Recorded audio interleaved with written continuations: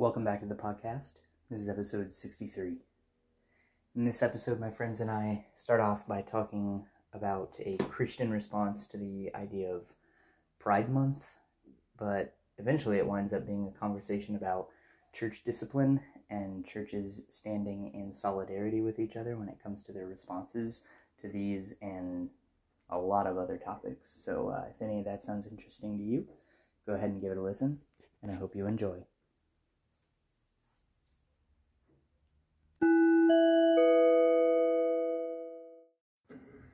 Hello, everyone. Hey, how was your Father's Day? It was great.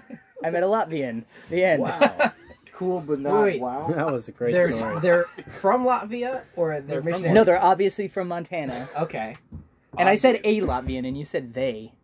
Well, it's just another conspiracy. Yeah, There we go. pronouns. There you go. Also, but a Latvian that lives in Montana, or We just fit 25 seconds worth of banter, or I don't know, maybe 10 minutes into 25 seconds. Anyway, really good. We're efficient. my Father's Day was good. I spent it with my father. Yeah. There were missionaries at his house that were born in Montana and serve in Latvia now.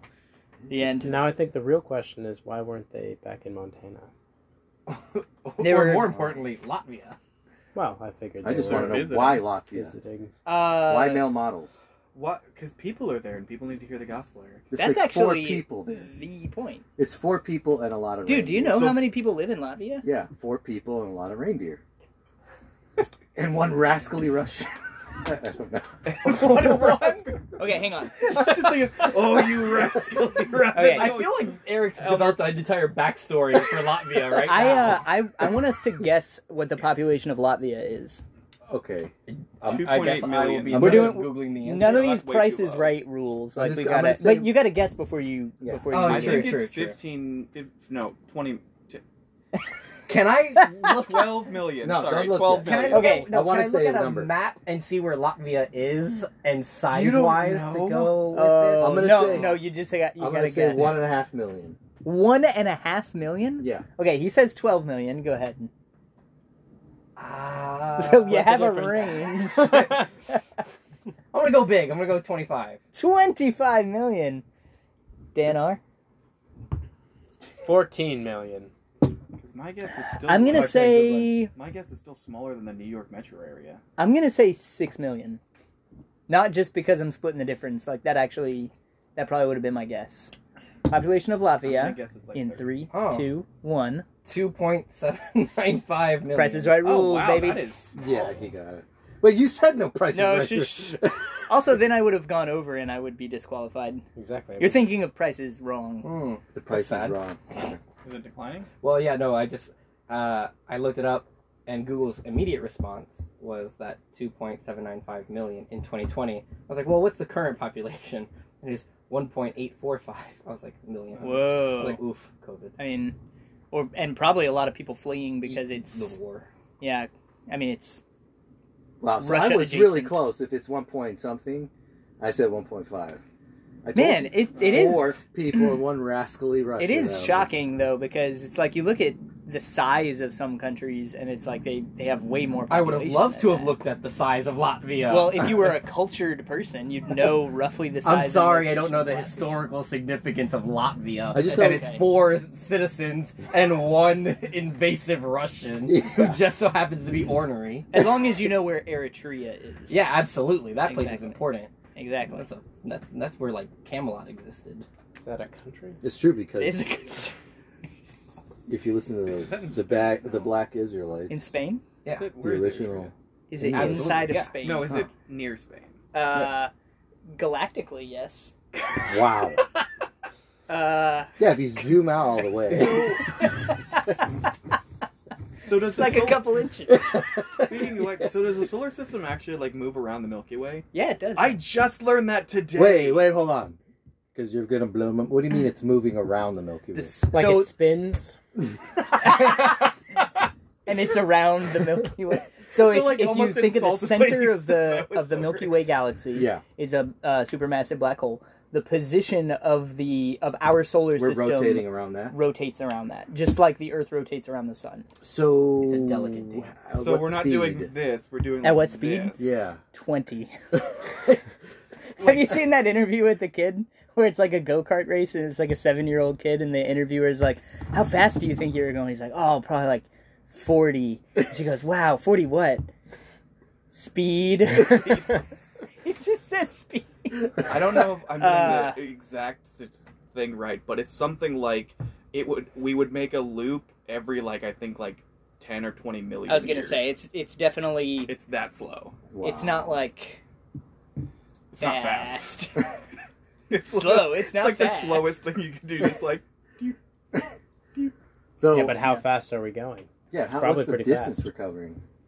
One galactic. I mean, yeah, the thing is, if you measure it in miles per hour, Yeah. which a mile in an hour, when you think of the galaxy, it's like those mean nothing, you know? Yeah. So I'm sure we're measuring it time in in space. Someone's hundreds not a of thousands creationist. or- I was gonna say a cubit of galactic. You know the guy from the guy Galactus. from Galactus. So Galactus. one of his hand lengths. That'd be a two span. of those. right? Isn't a cubit Span from is the this and elbow? the cubit, yeah. I thought a cubit was the tip of the middle finger to the tip of the elbow. Oh, you know what? You might be right.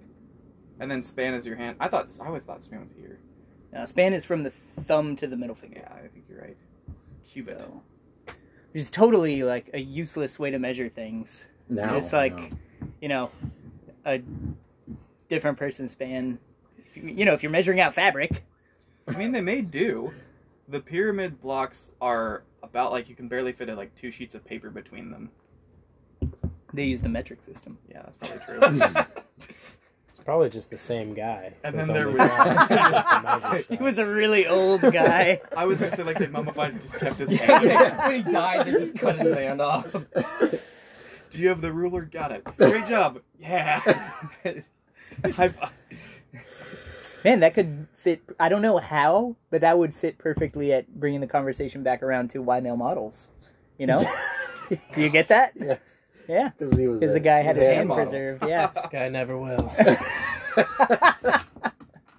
I just rewatched that movie with David. It was his first time watching it. Oh. And I gotta say, it is. I think it's a lot funnier remembering that movie and quoting it because it's like compared to so much comedy today. Oh, yeah. Movies from I think that movie was from 2001. They're so slow, man. Mhm. Oh, Like yeah. the pacing is so Like incredibly watching action slow. movies from way back when.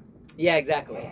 So you're saying You the know, density of jokes? That was a shootout. That Yeah, I mean, if you watch Pew. Community Pew. or if you watch Arrested Development or With something, Hitchcock, like, old one kid, joke has like, barely whistle finished just sitting on being- the window. Mhm. punchlined before you're already halfway through the next joke. Yeah. And then you go back and it's like you watch Zoolander, and there are a lot of great quotes from it, but they take a long time to pay off. And here I am giggling because I'm anticipating the thing that, they're just about to say this. And it's like another 40 seconds before they say the thing. Yeah. So, That's Anyway. disappointing. Mm. yeah. But, such as c'est la vie. C'est la vie. Such as c'est la vie. As they say in Eritrea. And Eritrea. Hey, did And I I- ask and how Iberia? everyone's doing? Yeah. I Did did. we answer where we Eritrea was? asked you It's how in your Africa. Father's Day was. Oh, really? and I said Yeah. it was last East year. Yeah, Africa. so it was all about you. Wow. Selfish. How was your Father's Day, Miguel? Good. I Great, and yours? Tell me. no, I served at church, came down to this place and hung out with my in-laws, went back home and had a family movie night. Got the Nice. kids in bed. What Went movie to did you watch? The Chip and Which Dale I was gonna Rescue ask, Rangers Rescue Rangers, movie. Chip Yeah. and Dale. One of the best theme songs. Mhm. Yeah, absolutely. Yeah. It is one of the best. DuckTales Uh, probably beats it out a little bit though. Ooh. Woo! Yeah. I will say I don't know those theme songs because You didn't have we didn't cable. have Disney Channel. We had like Nickelodeon and Cartoon Network, but you know did how you not have? Yeah, you know how Watch originally you World. didn't also get Disney Channel with that. You had to pay extra That's for right. Disney That's right. Channel. That's right. I remember that. And we did You not didn't have that kind of VHS money. player? Your mom didn't film That's very the true. Rescue Rangers rent, and mail just it rent to you? the little VHS to They VHS. did. They did. They did. Yeah, like rent for money. You mean Yeah. Yeah, and then you put it in the car, and it rewinds it for you. the old '57 Chevy? Oh no, I had like a Lamborghini, but then I grew up and I was like, You had man, one of that's a those, sin. like, This is a sin to own a Lamborghini Rewinder. If you had one of the rewinders, that's too lavish. We just used the Ooh. VCR. Yeah, we eventually got a. You had a rewinder. VCR? We just had to do it by hand. it just keeps going. You're Did like, you just look hang at on, the, you had a house? the individual? I buy the films? VHSs and I just run them really quickly across my eyeballs and blink at like a very specific rate. Am I hearing that there was like an apparatus that specifically rewound Yeah. VHS? Yeah. It's called You a take the rewinder. VHS Why? Why? because it was a lot faster. Oh yeah. How were It you was like going to watch? 16 RPMs. That's I don't know if you know, rotation. that's That That sounds Perfect. terrible. How are you I going to don't watch even know if that's that fast. Titanic No. disc 2 if you were so, or VHS 2 Of this- if you were so this- busy rewinding Titanic VHS 1? Can't you rewind That's them true. all at the end? No. It's so sad. Because if you just take stop time it. to rewind it, you They made it. We We don't gotta know. do it right now, or else we're not gonna do it. Or So you Pearl never Harbor. had a rewinder? No, No. I never had it either. No, I knew that as long as you turn the signal off Yeah. instead of play it and rewind it, right, then it goes a lot faster. Yeah. But if you watch it that's as it's right, being that's right, around, that's then right. it would There's go a little slower. trick. Yeah, but They did again, have- those two VHS they did actually have hand rewinders movies. though. You remember that? It was almost like a car window thing, and Yeah. you could put it in and turn it, and it would rewind it pretty quickly. Is Oh, that no. for before the days when VHSs existed? Yeah, And exactly. again, That was the that was VHS they only before went, electricity. or the but not the VHS players, VCR. they only went forward. It's like, Reverse they- what had to be invented. it's like they invented the car before they invented gasoline. They just had to wait. We need You know, something they to kinda run did. this. Quick, invent it. Sure, yeah, I get it. Yeah. Internal combustion. Yeah. Dan, how was your Father's Day? It was great. No, I set up the church on Sunday, so we did, the classic breakfast in bed on Saturday morning, and got my homemade card and got to Yo. snuggle with my wife and son. Yo. It's a good, solid American tradition that I don't know if it started in America or if that many people do it, but we always did it in my family. I so- think fatherhood started in England, yeah. but Mm. it was popularized by the Americans In Eritrea. in Eritrea. That's right. I wish I Well, had they never got it brought right. that country up. It is one of the least safe countries for Christians. I think it's right beneath North Korea. It's like North Korea is the very first, and then Eritrea is the second. Oh. So, And it is located. in Africa, right next to the real country of Djibouti. Yeah. Oh yeah, no, yeah. I know Everybody that one. knows that one. Yeah. Can't not know that one. Oh, I thought it was a city though. Eritrea? No, Djibouti. It's a very small country. Okay. It's like the size of, I want to say, maybe Osceola County. I'm probably way off. Yeah, I you're way thought off. for sure. It's smaller than Latvia, though. Oh yeah. Huge missed opportunity. It's maybe like a third of a Latvia. Huge missed opportunity. About how big you someone's should have butt said is. like it's about the size of Djibouti. Yeah. of Djibouti. Well, I'm not 12, It's about the size so her But our listeners are, Ah, and they would appreciate it. maybe. Oh man. All right, so Miguel has an icebreaker for us. I don't know if icebreaker is the right word. Yeah. We've already broken the ice. everybody hold on. Is that how we're going to start? When you meet new people? Is that the type of question you ask them?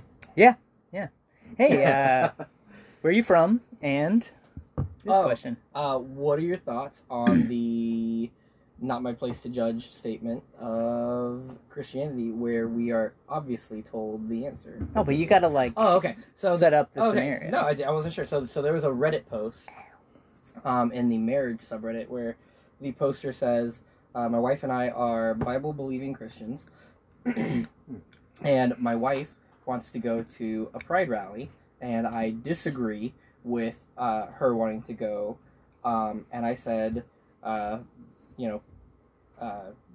we shouldn't go because homosexuality is a sin." To which my wife said, "I'm not supposed to judge others." Thoughts, essentially. Was how So that define post ended. Bible believing. I only know what the poster said. Mm. They are Bible believing Christians. Hmm. I'm going to assume church every Sunday. I almost said Sunday every Oh, church yeah, day. man. Um, If you go to church every Sunday, you definitely believe the Bible. no, but I mean, that's a Here good, I sit judging good general with my assumption. judgment.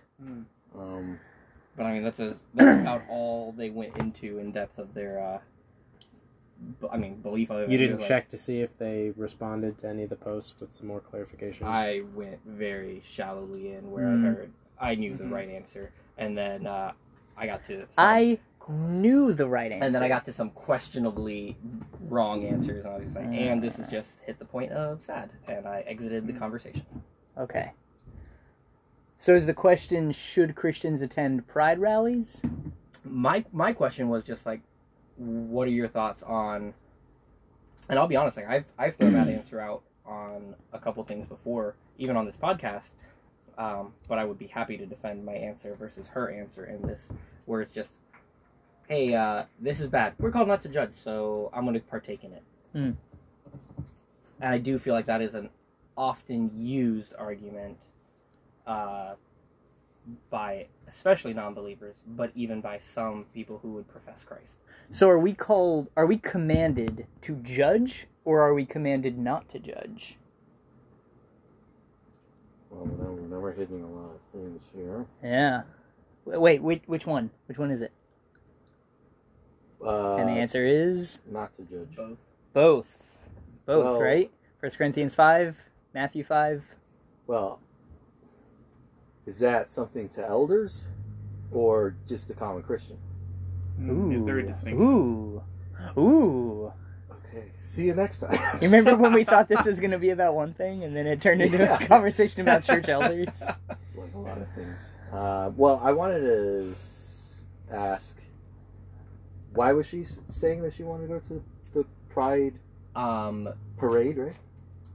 Rally. Festivities? Yeah, like it wasn't a rights issue. It was a celebration, like a pride celebration. So parade, rally.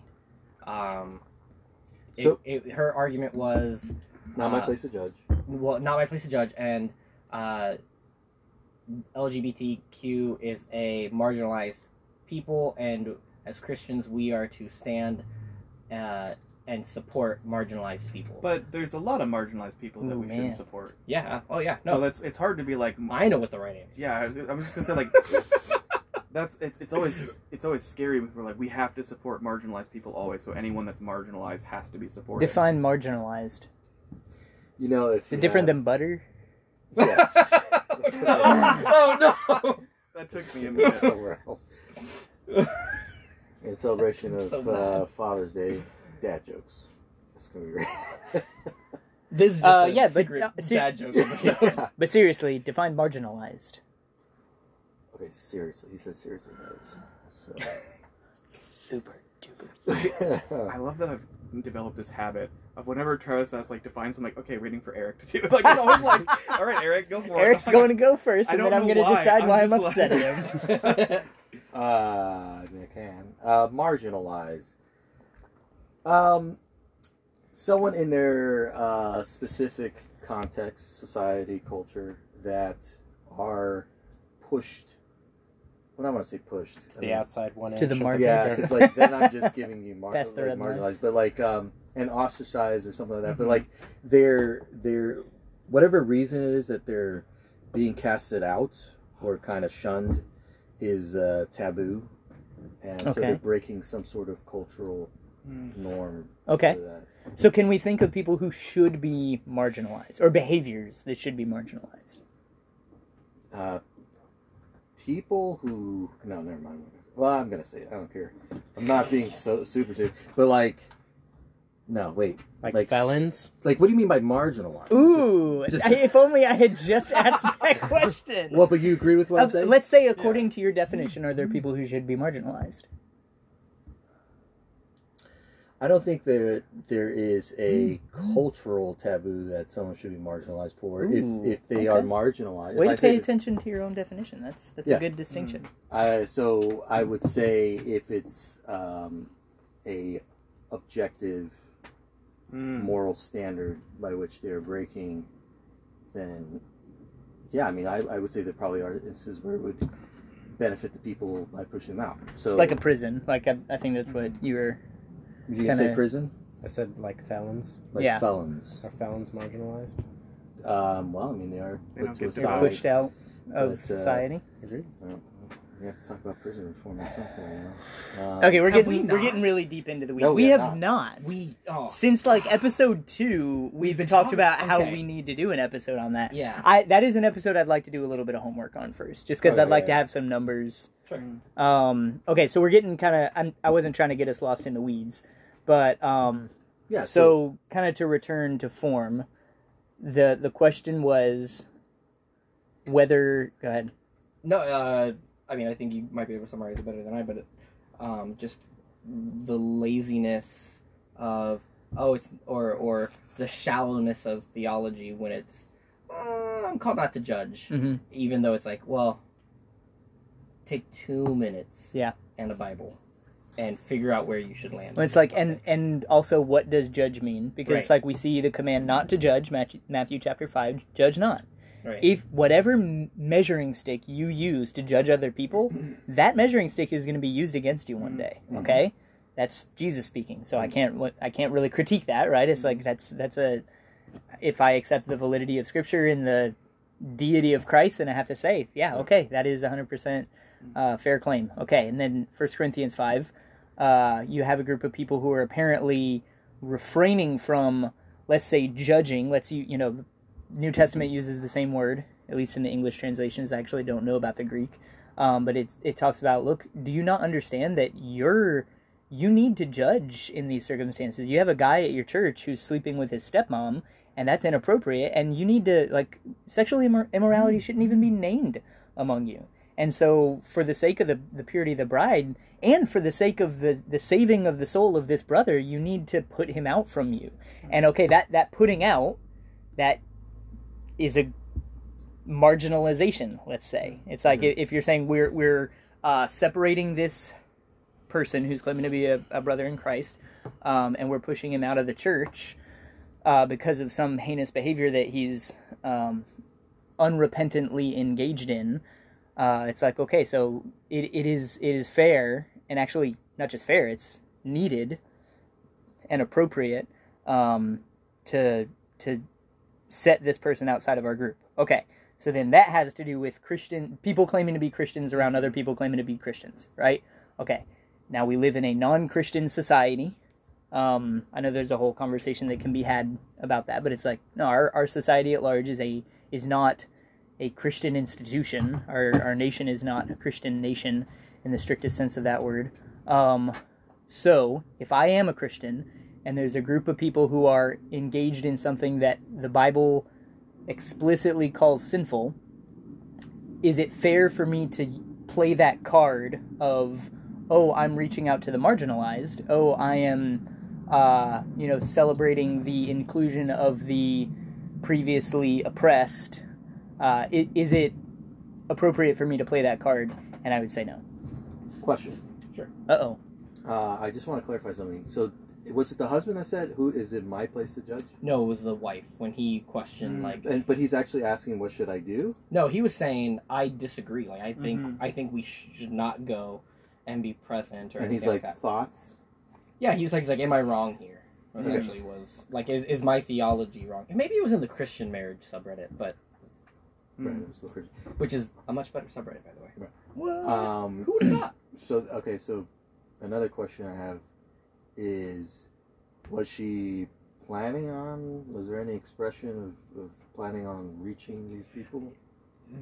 From the post, it seemed like it was more like, hey, I want to go and participate, Celebrate, versus like, I yeah. want to go and minister. Right. And I feel like that would have been brought out Yeah. by now. It's heavily Okay. implied. Because that's the thing that I was thinking is you're jumping between two radically different statements to say it's not my place to judge versus I'm going to join in endorsing something. Yeah. So it's like even what she's quoting doesn't cover what she's doing, because it's not that she's refraining from judgment, she's joining in the celebrations of Right.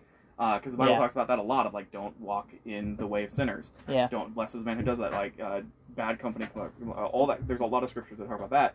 But then I think also with, if Travis, I'm remembering right, you're quoting Jesus saying like don't judge lest you be judged. If you see the speck in your neighbor's eye, plug the plank in your own. Jesus then goes on to say, remove the plank from your own, then go pluck out your.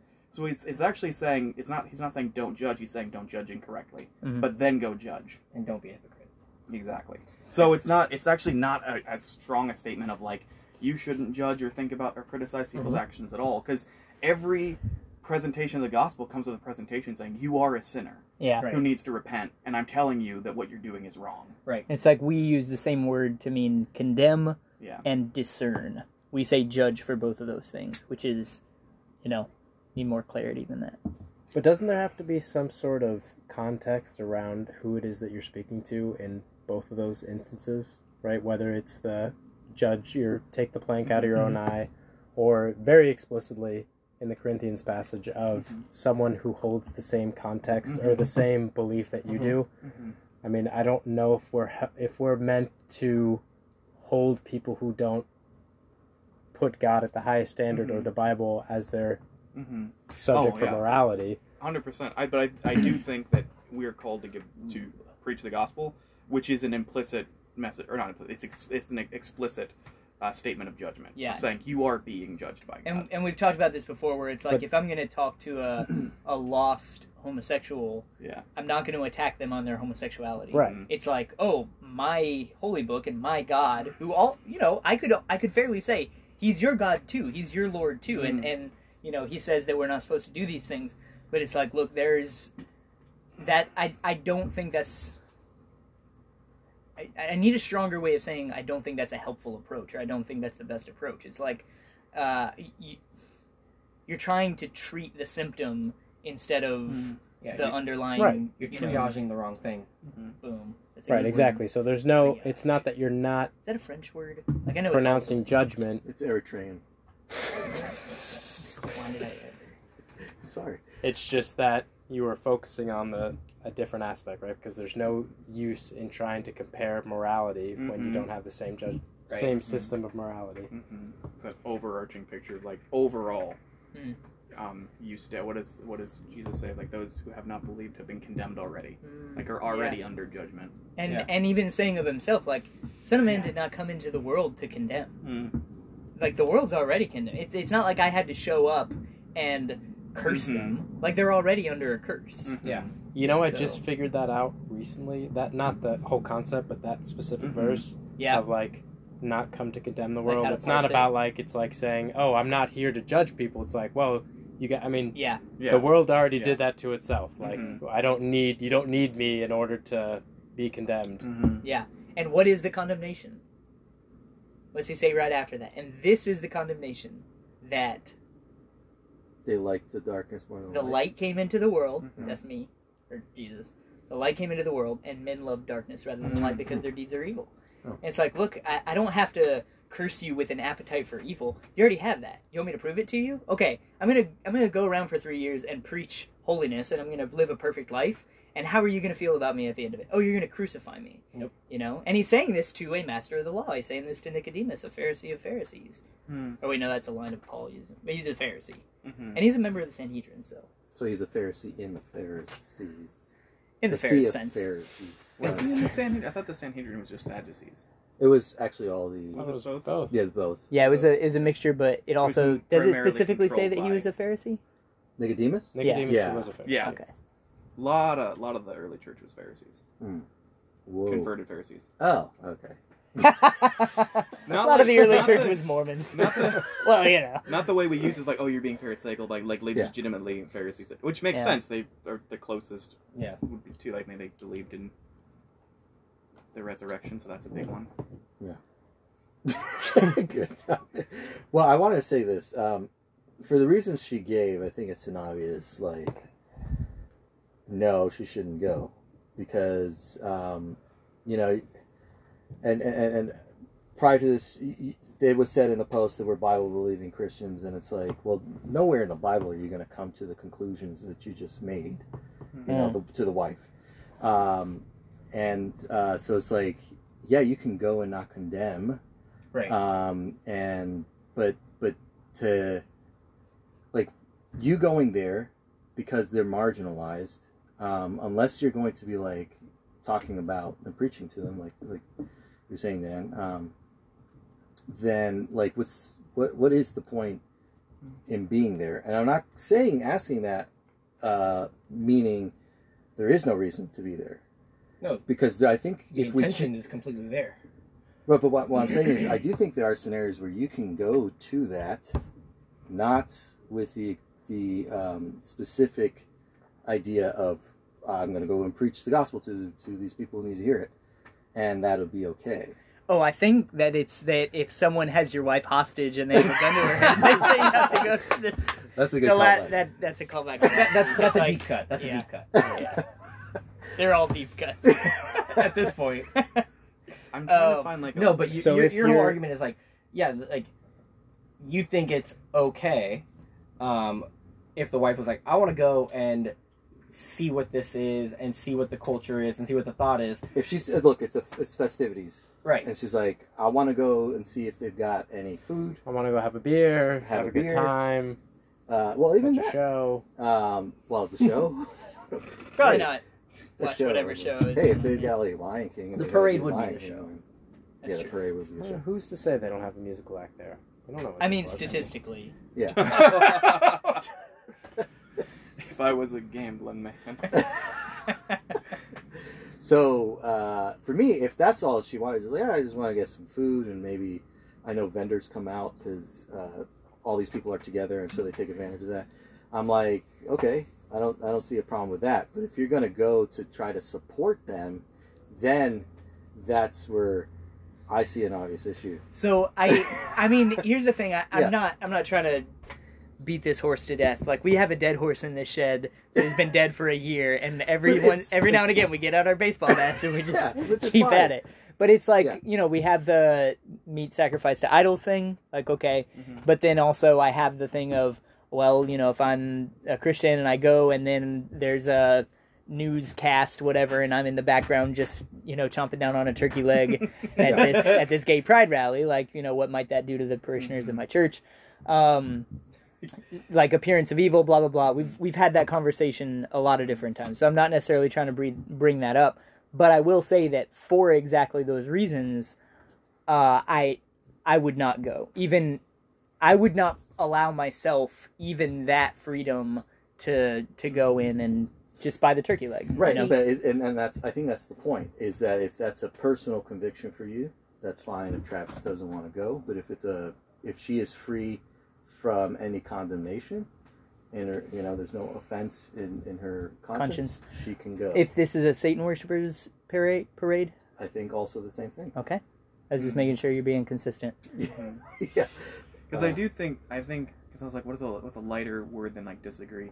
I don't think, even if you're like, I want to do ministry there, I'm like, I think time and a place, like there's a better way to, and more effective way to that. Sometimes we use that excuse, but it's like, you can be tactical. You can be like, oh, you know, it might be better to do ministry to a person that I've met and I know and I can do one-on-one versus like shouting in a megaphone at a pride rally where people are really not listening. Well, that's probably not what people are thinking. Yeah. When they're thinking of ministry in that instance, is not shouting at a megaphone. Because Because that's the thing is Well, like, there's a lot of, Unless you're Westboro Baptist. Yes. I was Yeah. gonna say a lot of. and it also depends on what different you're types of saying, Baptists. exactly. Yeah. See, I kind of, turning that over in my head, I kind of landed somewhere kind of in between Daniel and And that's why Eric you're here. sitting right here. right there. Is because I was like, you know, I don't think it's innately wrong to be present no matter what, like even if you were going to minister kind of thing. Not saying that that's what you were saying, Daniel. But I'm like, I don't know It's not about far from it. what, It's not far from it. I but don't think you should be present. right, but see, where I kind of landed was just shy of Eric, where it's like, no, like if you wanted to go and like, hey, I have no exposure, I don't really understand the community or the, you know, the lifestyle or whatever it is of the LGBT people, so I'm going to go to this, I'm going to see it, I'm going to experience it, so I know how to better than engage in prayer for them or relate to them. You know, so I come away more knowledgeable. I'm like, okay, yeah, but now in terms of like, hey, you know what, like there's this turkey leg vendor who I love and they're super hard to get to, but I know if I go to that rally I can get a turkey leg. I'm like, ooh, that's a tough one. And like I don't know if I'd be like, yeah, okay, like there's no issue there. I'd be like, I also think Probably it's not a for me, super maybe unrealistic okay. situation. Yeah, since you right. Can go tomorrow. Yeah, Get a we turkey leg. invent such Yeah. convoluted scenarios to be like, well, what if there's my favorite turkey leg? And I'm the one who started with turkey legs. So I'm making fun no, of myself. but like I think it's a good. I think it's something that would come up. Like someone's like, hey, you know what though? Like the cotton candy is like I want cotton candy that looks like a dinosaur, and that's guaranteed to go and happen there. I don't know. Well, what I would say is that there are, if you don't find it realistic to that, there'd be like, and I know it's even sillier when you say it's my favorite turkey leg place, but like just because you're like it's a civil festivity, something to do. Yeah, and it's like I want to go see if they've got any good food there, and even just to not necessarily partake of the festivities, but just kind to observe, as appropriate as that is, because I know we all know that there's a lot of inappropriate things happening. But it's just like if you're like, I wanted to go see what merch that was out there and food, and then that was it. It's like, and you can replace the Pride Parade with, a Satan church of Satan worshiper, or just like pagan festivals in different countries you're visiting, and it's like, or just a Disney parade, and it's like, so that's why I was like, I would say that it's a personal conviction thing, which I don't think that's where I kind of land. Yeah, it's like, the turkey leg there is not unclean. You can go ahead and buy it. But if you, for some reason, are looking about you and you just feel like this is so, like it's too hostile to God for you to feel good in there, I'm not good, but that it's appropriate to be there, then okay, so then leave, so that's where I was landing on all that. So we're in different places when it comes to there just for yourself, just because you want a turkey leg. Yeah. What about in the area of ministry? Because it sounds like you're a no on that. So He's a no. Where are you on that? Again, I don't know how the ministry is necessarily made unclean. I'll use that word by doing it there, but I think there might be practical reasons as to not to do it there, because I mean, if it's really loud and then you got a bunch of people in booty shorts that are much more infatuated with one another than it's like this is not, it's not going to work out. But I wouldn't say it's like it was wrong. It just wasn't practical. Like, maybe unwise is the word I was looking for. Not like sinful. It's just, like you want to share the gospel at all times, but you also don't want to like use that as an excuse for not thinking strategically about sharing the gospel. Like to me, it's I would love it if we were sharing the gospel like every single word we said, but I'm like, I know that the person that's saying this is not doing that. Right. So it's like, so why all of a sudden now you're like, oh, I've got to say it right now. I've got 10 seconds to say it. I'm like, you weren't saying it to these people 5 minutes ago. So why now that the rally started, you're like, I've got to go. I would actually say, like, the words that I would use to describe, if there was a ministry that was going to go out there and preach the gospel, by which I don't mean shout down people with a megaphone, but I mean, legitimately preach the gospel, have signs that say, like, we're here to help, we want to pray with you, let us talk to you about Jesus. I would say that's perfectly valid. It's a perfectly valid form of doing ministry, and maybe even I would say that it's noble, for a church to take that upon themselves, to say, like, look, this church has been here in the city of San Francisco for 130 years, and we predate a lot of this, but it's like, because this is the place where God has put us, we do want to go out there, we want to be a light to the world, we want to minister to these people. So I'd say that it's perfectly valid. It, depending on, obviously, as with anything, depending on the hearts of the people, we could even call it noble.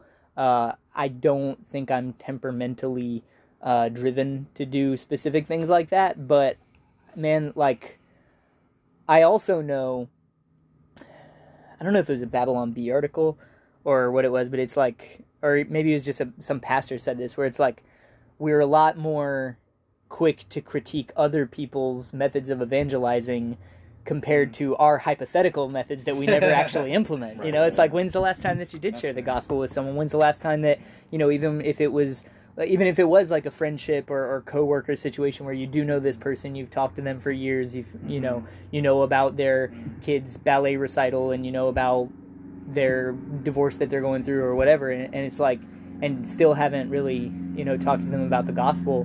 And then we hear about this, and we're so quick to, like, get on our keyboards and start explaining why, this is hateful or this is unwise or this, and not specifically to disagree, because I think there are definitely methods of doing it that are ill-advised. But I actually clicked on a video today on YouTube, and I was like, is this what I think it is? And it was exactly what I thought it was. It was do you know Steven Anderson? Yeah. The pastor in It's it Grace. Santa Fe? Yeah. It's not but Grace. he's like a super hate-filled, this is like one of those King James only, like if you're a Calvinist, you're a Satan worshiper type of, like probably the most hateful, destructive type of person, when it comes to that I've ever seen. Just, you hear him preach and there seems to be no grace, no love in it. So he's next to Westboro Baptist Church. I think he's what most people think of when they think of Christianity, unfortunately. But anyway, Steven Anderson. So, just for the podcast, so he can sue me for defamation, because we're so huge, Anyway, but there was a video, and it was his conference of churches or whatever, and they were having a meeting in Spokane, Washington. And they were talking about how, we're doing this from 9 to 11, and we're going to have our missionaries present, and we're going to, talk about missions, and then we're going to break, and we're going to have a pastor's wives luncheon, and blah, blah, blah. And then it was like, okay, and then from 2 p.m. to 4 p.m., we're going to go out soul winning. And I'm like, look, I also know that the method that these guys are probably going to use is probably a very, in many circumstances, may very well be a very pushy, hateful, antagonistic method. But at the same time, it's like, okay, just had the Southern Baptist Convention. I'm not a Southern Baptist, but it's like you have these, conferences of these churches, and how many of them do set aside time where it's like, okay, we're all here in the city of Orlando or Austin or Oklahoma City or whatever, and while we're all here, let's go out and try to make an impact, So I try to be quiet when it comes to those sorts of things, as far as like telling people, I think that this is ill-advised, because I know that, one, I'm in a very privileged position where I get paid to talk to people about Jesus, many of whom are not Christians, especially at the school that I teach at. And I get paid to just talk about how beautiful Christ is, and how glorious it is to live in subjection to the right and true King of the universe. And then I have kids that come to me and start asking me questions, and I get to talk them through, and like, that's my evangelism.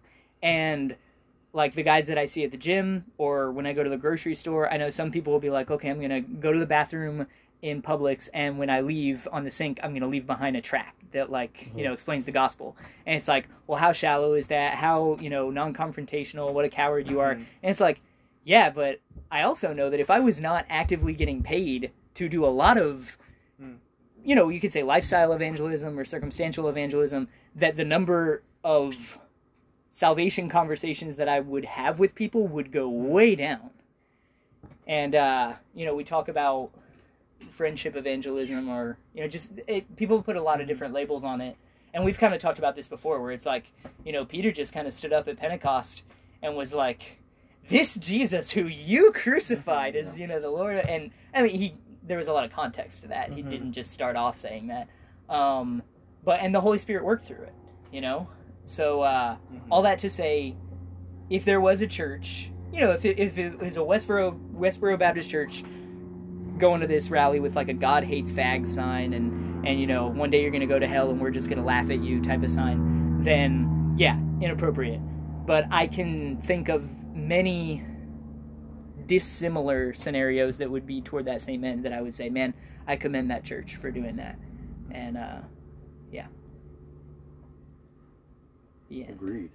Rebuttal? Yeah, I don't know. I still feel like you're going to this specific rally, and you're not like, hey, let's go do a ministry to people who are struggling with homosexuals all the time. You're like, this one rally that's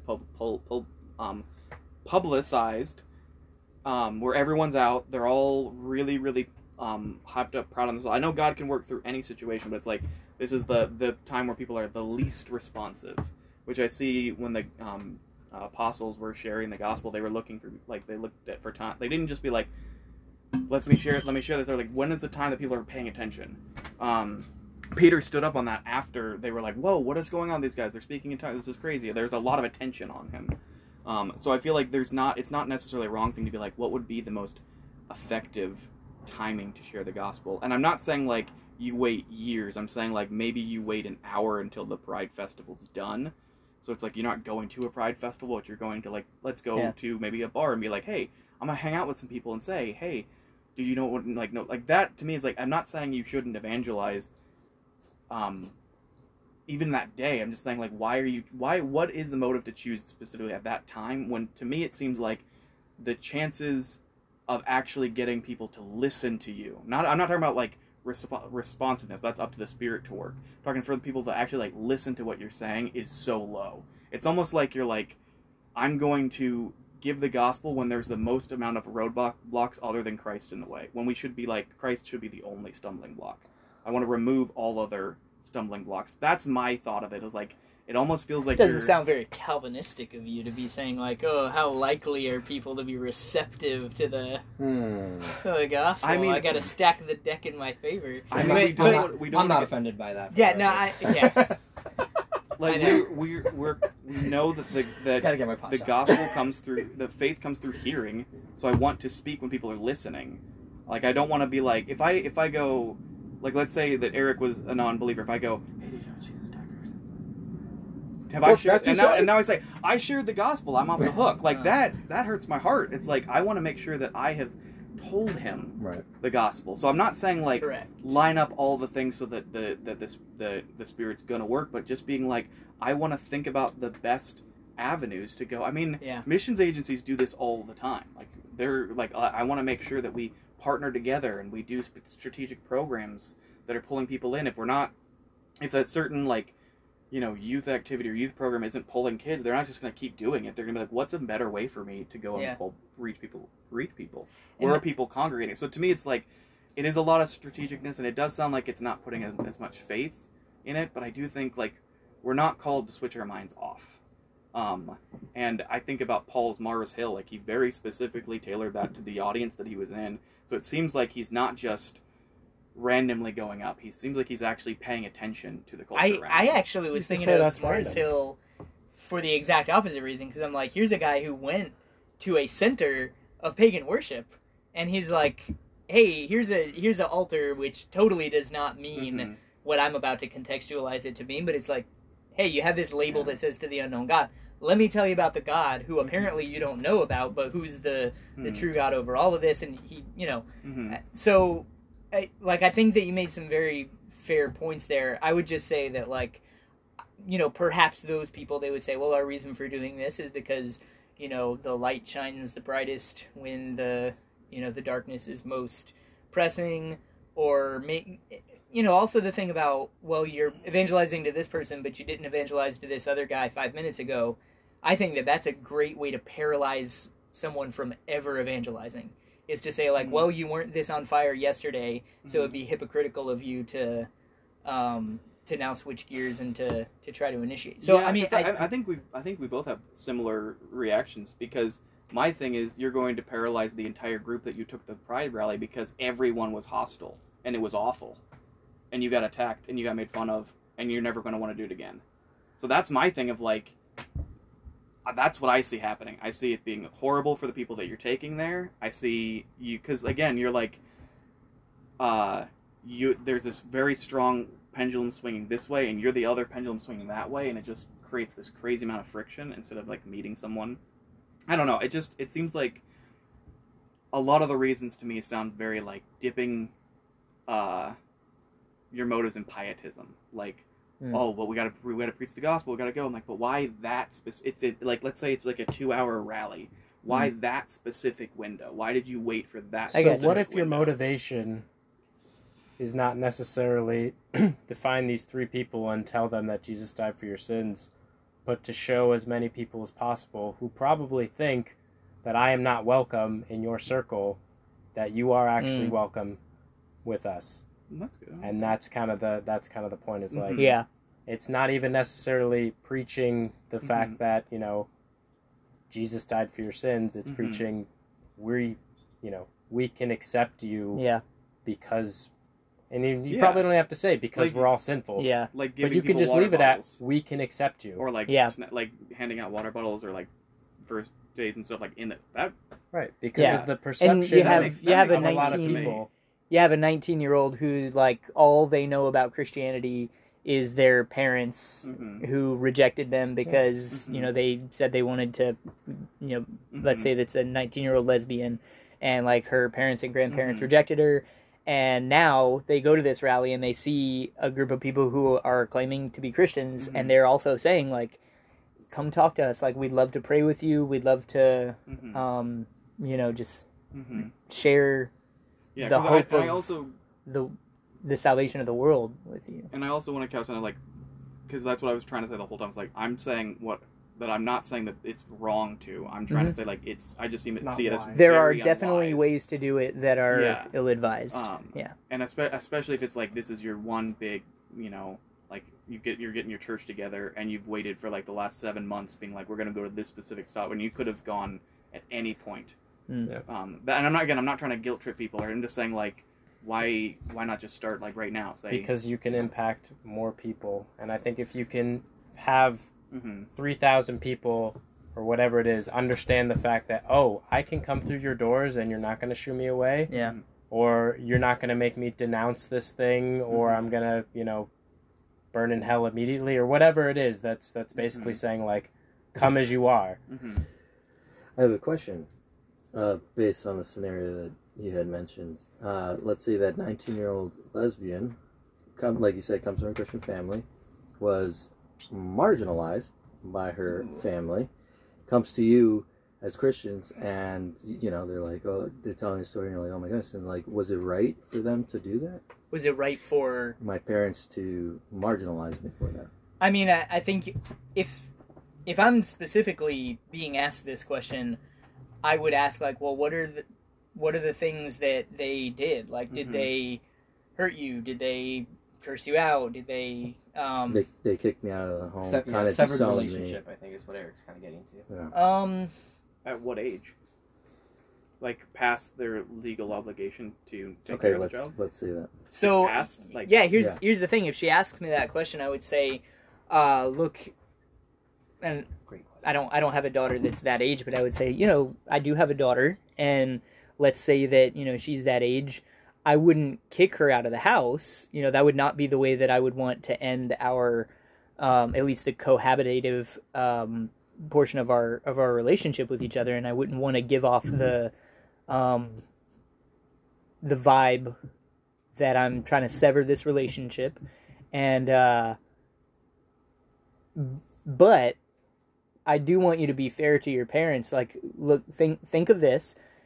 There's a book that's thousands of years old that your parents are convinced was handed down by God, by the God who created them and you and sexuality and all things.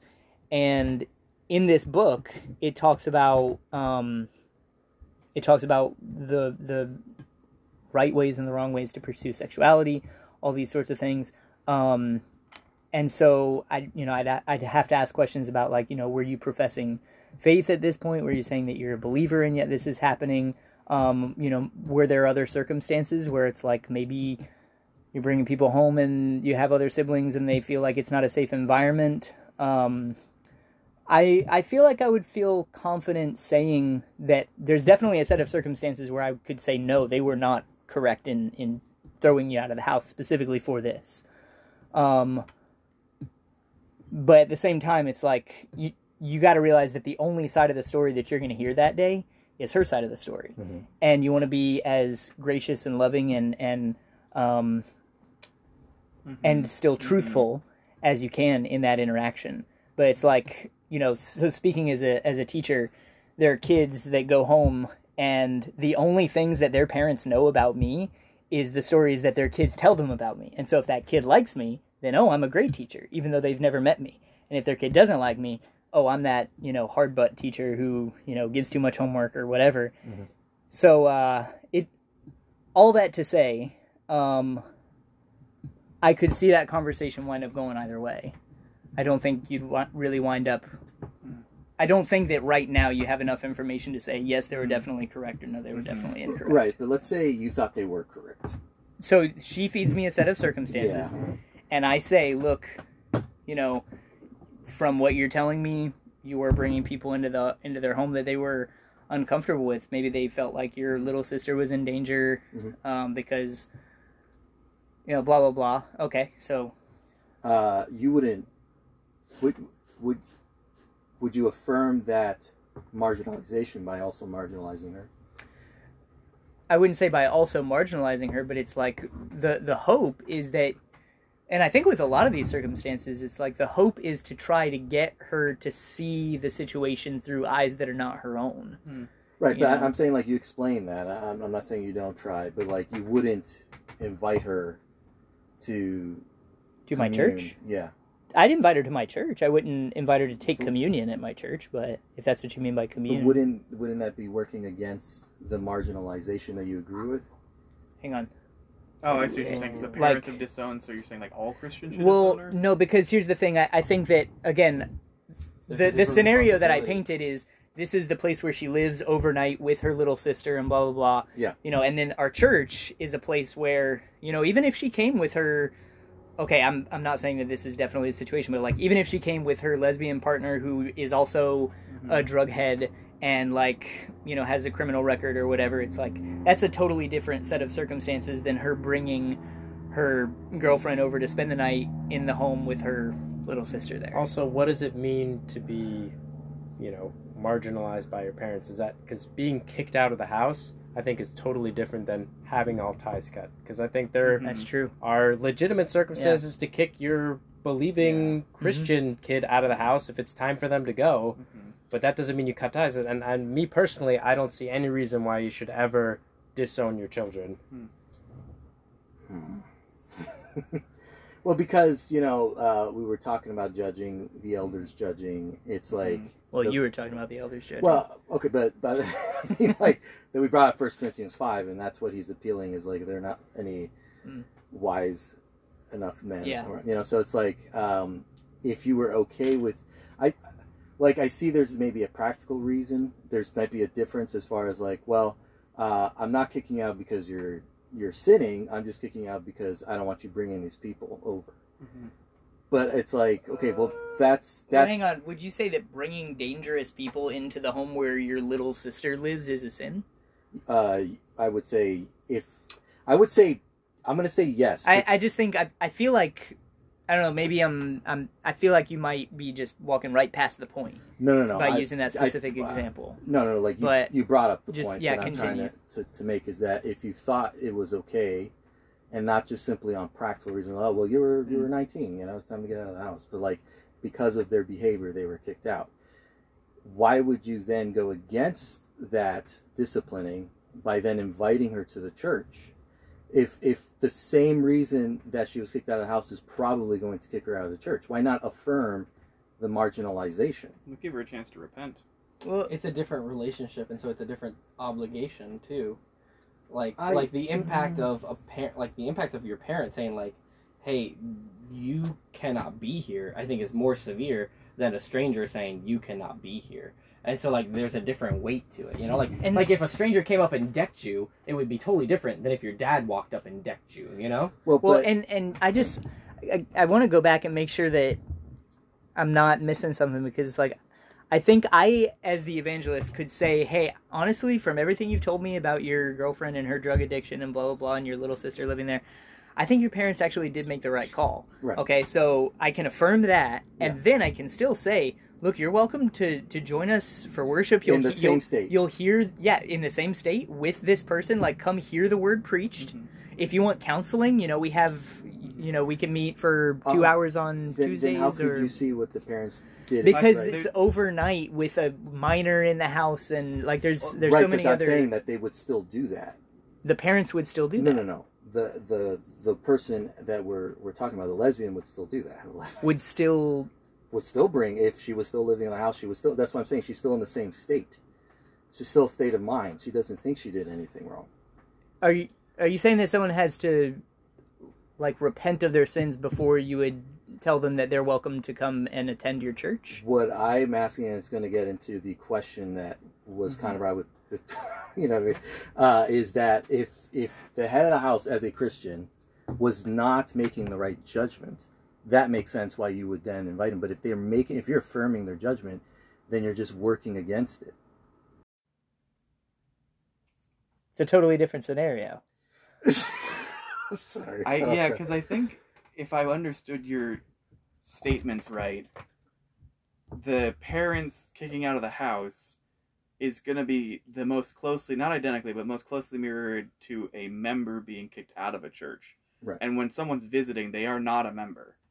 So they're not going under church discipline. Well, for someone who's confessing. That's God opening the door telling you you're wrong. Wow. Just, Well, I thought you were is saying somebody like, walking that through the count as doors under blasphemy? church Does discipline? that count as blasphemy against the Holy Spirit? no. Yeah, So I what think- about I think joking about that's a that? stretch. I think that's where they Maybe. don't match up completely, because like we have the body that meets, and the preaching is, supposed to be edifying to the members of the body of the church, but we also have visitors there that are kind of overhearing and visiting. So there's two different kind of groups that make up the meeting on a Sunday. All right, so let me fill in some of the details. Okay.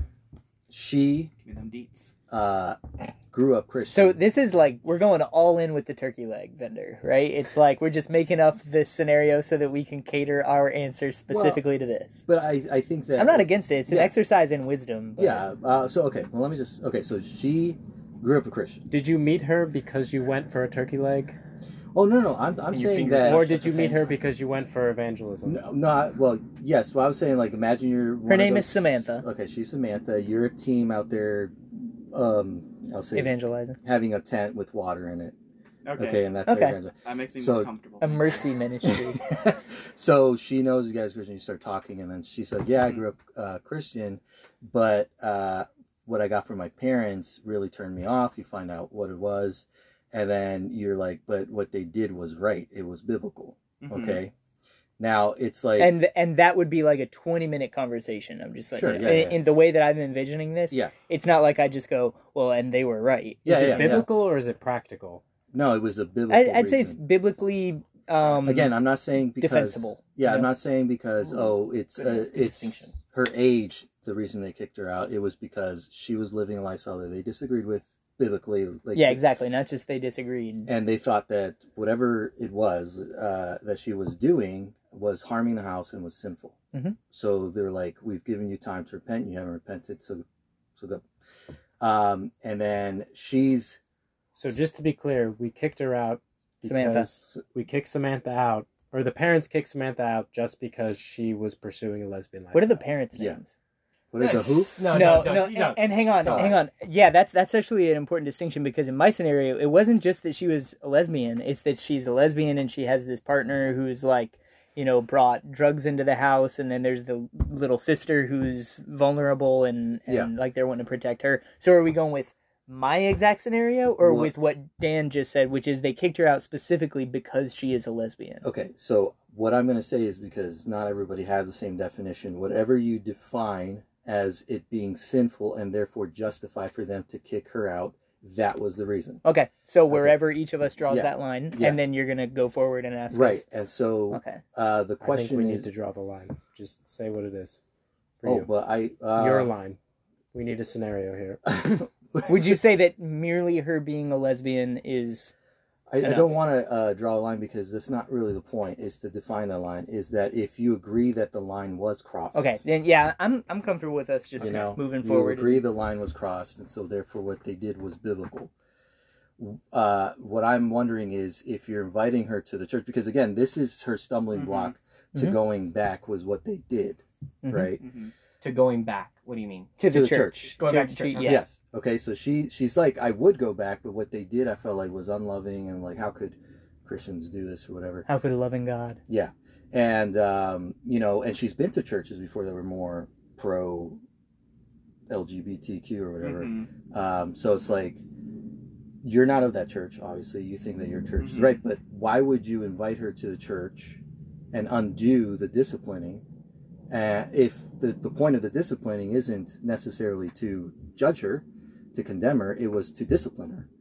Why would The you? point, okay, that's not fair because you just said the point of the disciplining is to discipline her. I'm saying the kicking out. Okay. Kicking her out. I'm sorry.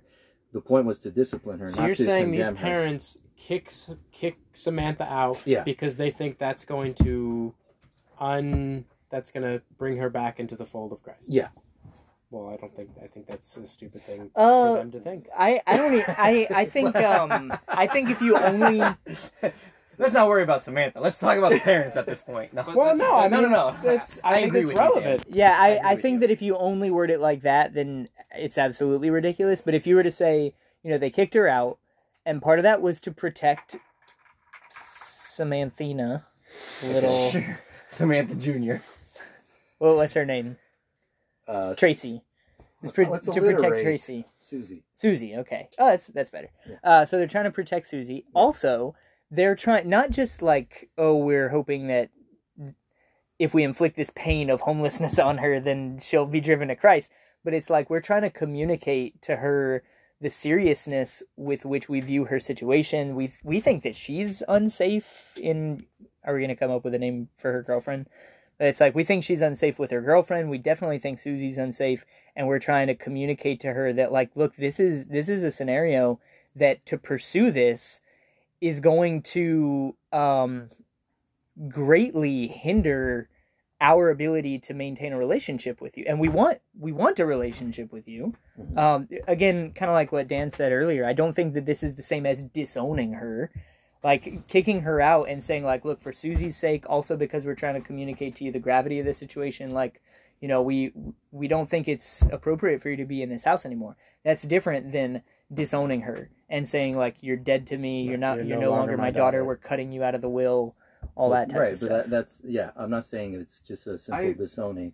I still think that there's a disconnect because the church is not the one enforcing the parents' discipline of their child, because the church is not because you haven't said that this is parents that go to the same church. The child was not a member of that church, right, nor is a member of the church that we're inviting her to. So there is no church discipline functioning over her. So the thing of like undermining or reversing the discipline, this is the parents disciplining their child. Yeah, this is not the church disciplining her. You're going to distinguish parent discipline. Your from, household is not the church. Nor is it ever equated as that the church functions as your house. No, but there's similarities, there's comparisons, but the church is a different thing than just right, your small house. So elders don't spank misbehaving 7-year-olds. Right, but again, that's a practice. I'm not talking about practice. I'm talking about a principle.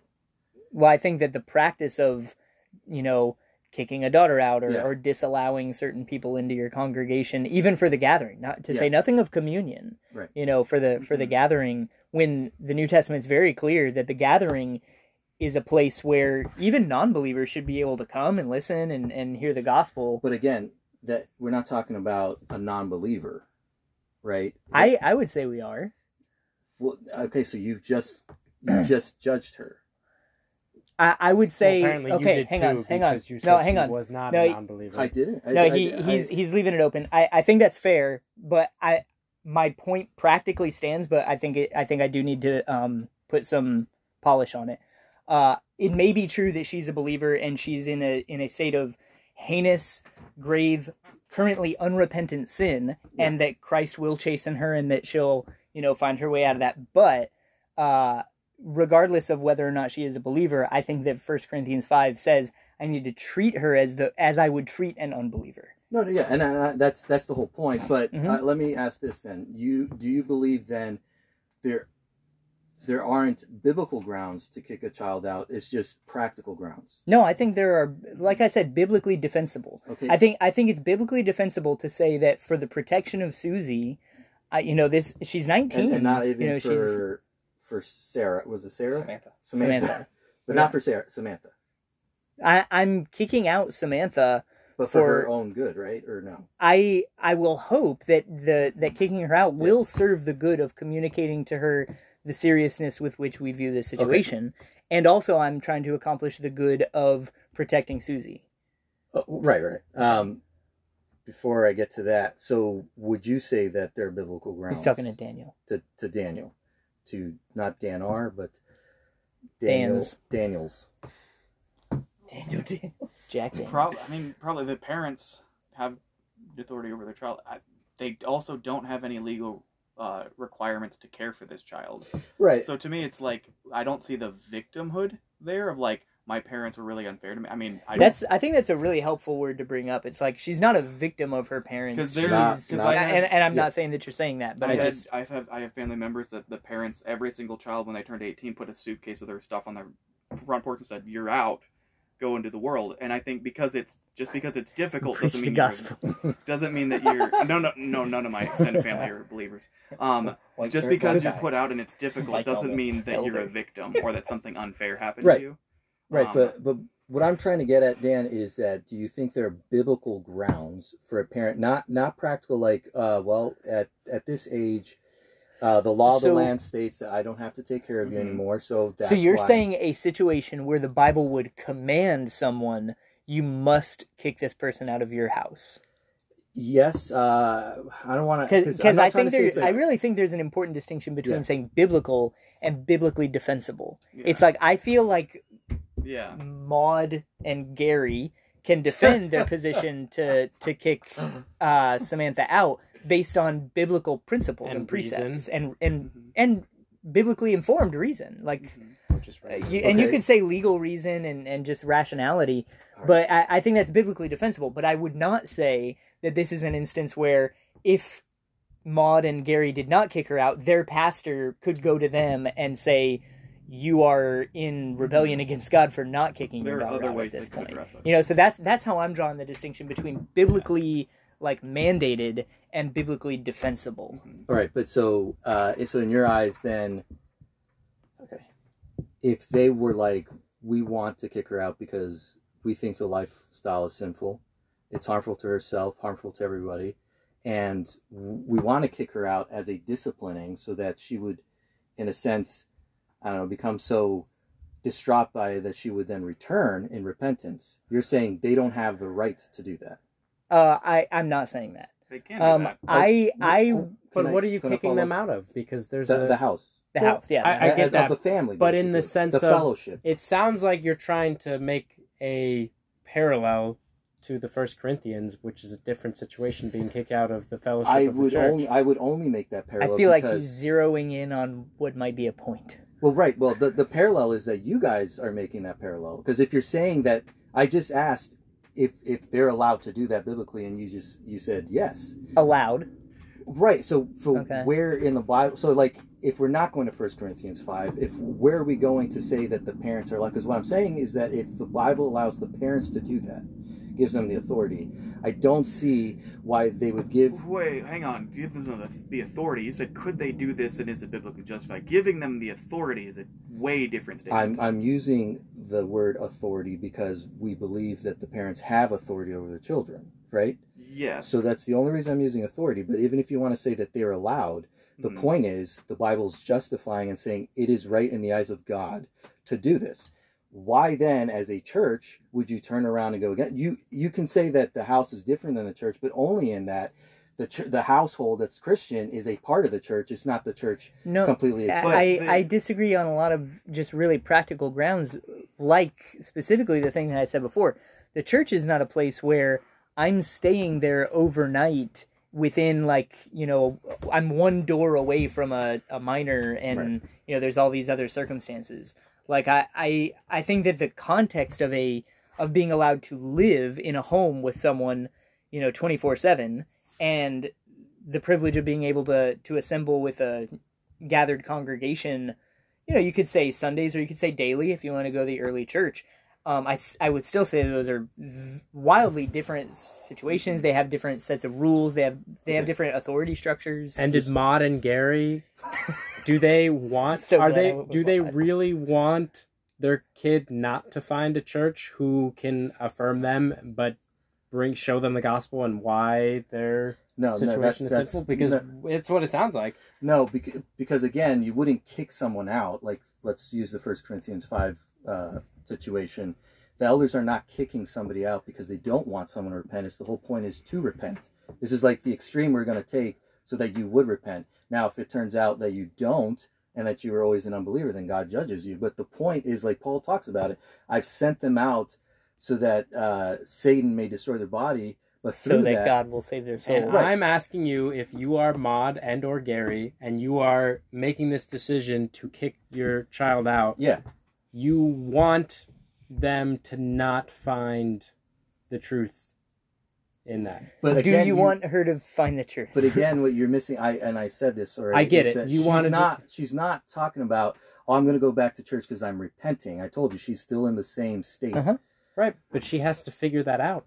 Someone has to... She grew up in a Christian family. What does that mean? How know? Yeah, you can grow up in a Christian family and have things go over your head, or have people just talk past you, and you're not... Okay, if I did not, and I'm pretty sure I did. I said she grew up a Christian. She believed the reason, and well, go ahead. Well, so the reason she has been hesitating to go back to, well, it's not to go back to church, but the churches she's been to has been pro-LGBTQ, right? Mm-hmm. But the problem she has with other Christian churches that are against it is because her parents kicked her out. She saw that as wrong. Yeah. Right? If you affirm, this was the question I asked, if you affirm that it was right, why... Defensible.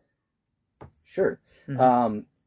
Man, I wanted to, because there was something... Here's the thing. Again, the same statement. The house, the parents, are not equal to, square out, the church. Right. They do not have the ability to say we're casting out a believer from fellowship in the church universal, which the church does have the authority. So it's think of it, I feel like the best example, which again, it's going to have its flaws, but it's going to be like your family and then the state of Florida. If your family says, I'm going to hereby declare that if you come back to this house, you're trespassing, police officers will not enforce that. They will if you actually get it on the paperwork, like it's filed with the state of Florida. So parents saying, I want to kick my child out, hoping that they will repent, it's a good aim.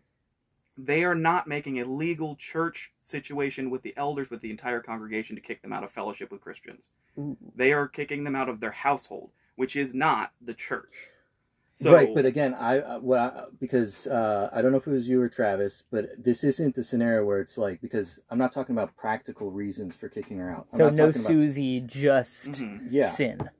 Right. Mm-hmm. So it's like we're cutting off fellowship because we cannot have you partaking in the sin in the same house. Because I, as a parent, am shepherding over you. Mm-hmm. You understand? So like I have to So it's like, that's why I was like, should they have gone to the church? And if the church then said what you're going to do is right, and the local church has their... Only if Samantha was a member at the church, was in the body of the church. So she's a Christian, but she just is not a member. Then that actually changes things. Committed to and a part of that community. If she was committed to and she said, this is my faith statement, I've been baptized, I believe all the things you do, I give to the church, I'm partner with the church, I serve with the church, I'm gay, and then the church would say, we've got to discipline you. Okay, but if she just comes along with her parents and is in no way tied to the church, then the church is not going to say, we're going to kick you out. Okay. Because the elders never had authority over her. Right, but so she has to be a member of a church in order for them to have authority. In order for them to discipline her? Okay, so then do you have the right to make a judgment on what the parents did as a Christian? Do I have the right to make a judgment on what she's going to ask you, did you know... If it goes against Scripture, yes. If it goes with Scripture, then sure. But you see, you're having like two different types of authority. Either the authority is the Bible... Yes, which vested into local elders, invested in the church based on what the Bible says about how the church should function and how the family should function. Okay, so like if the Bible gives authority to the parents, I'm still failing to raise the child, not to govern over who gets church discipline. The family is not the church.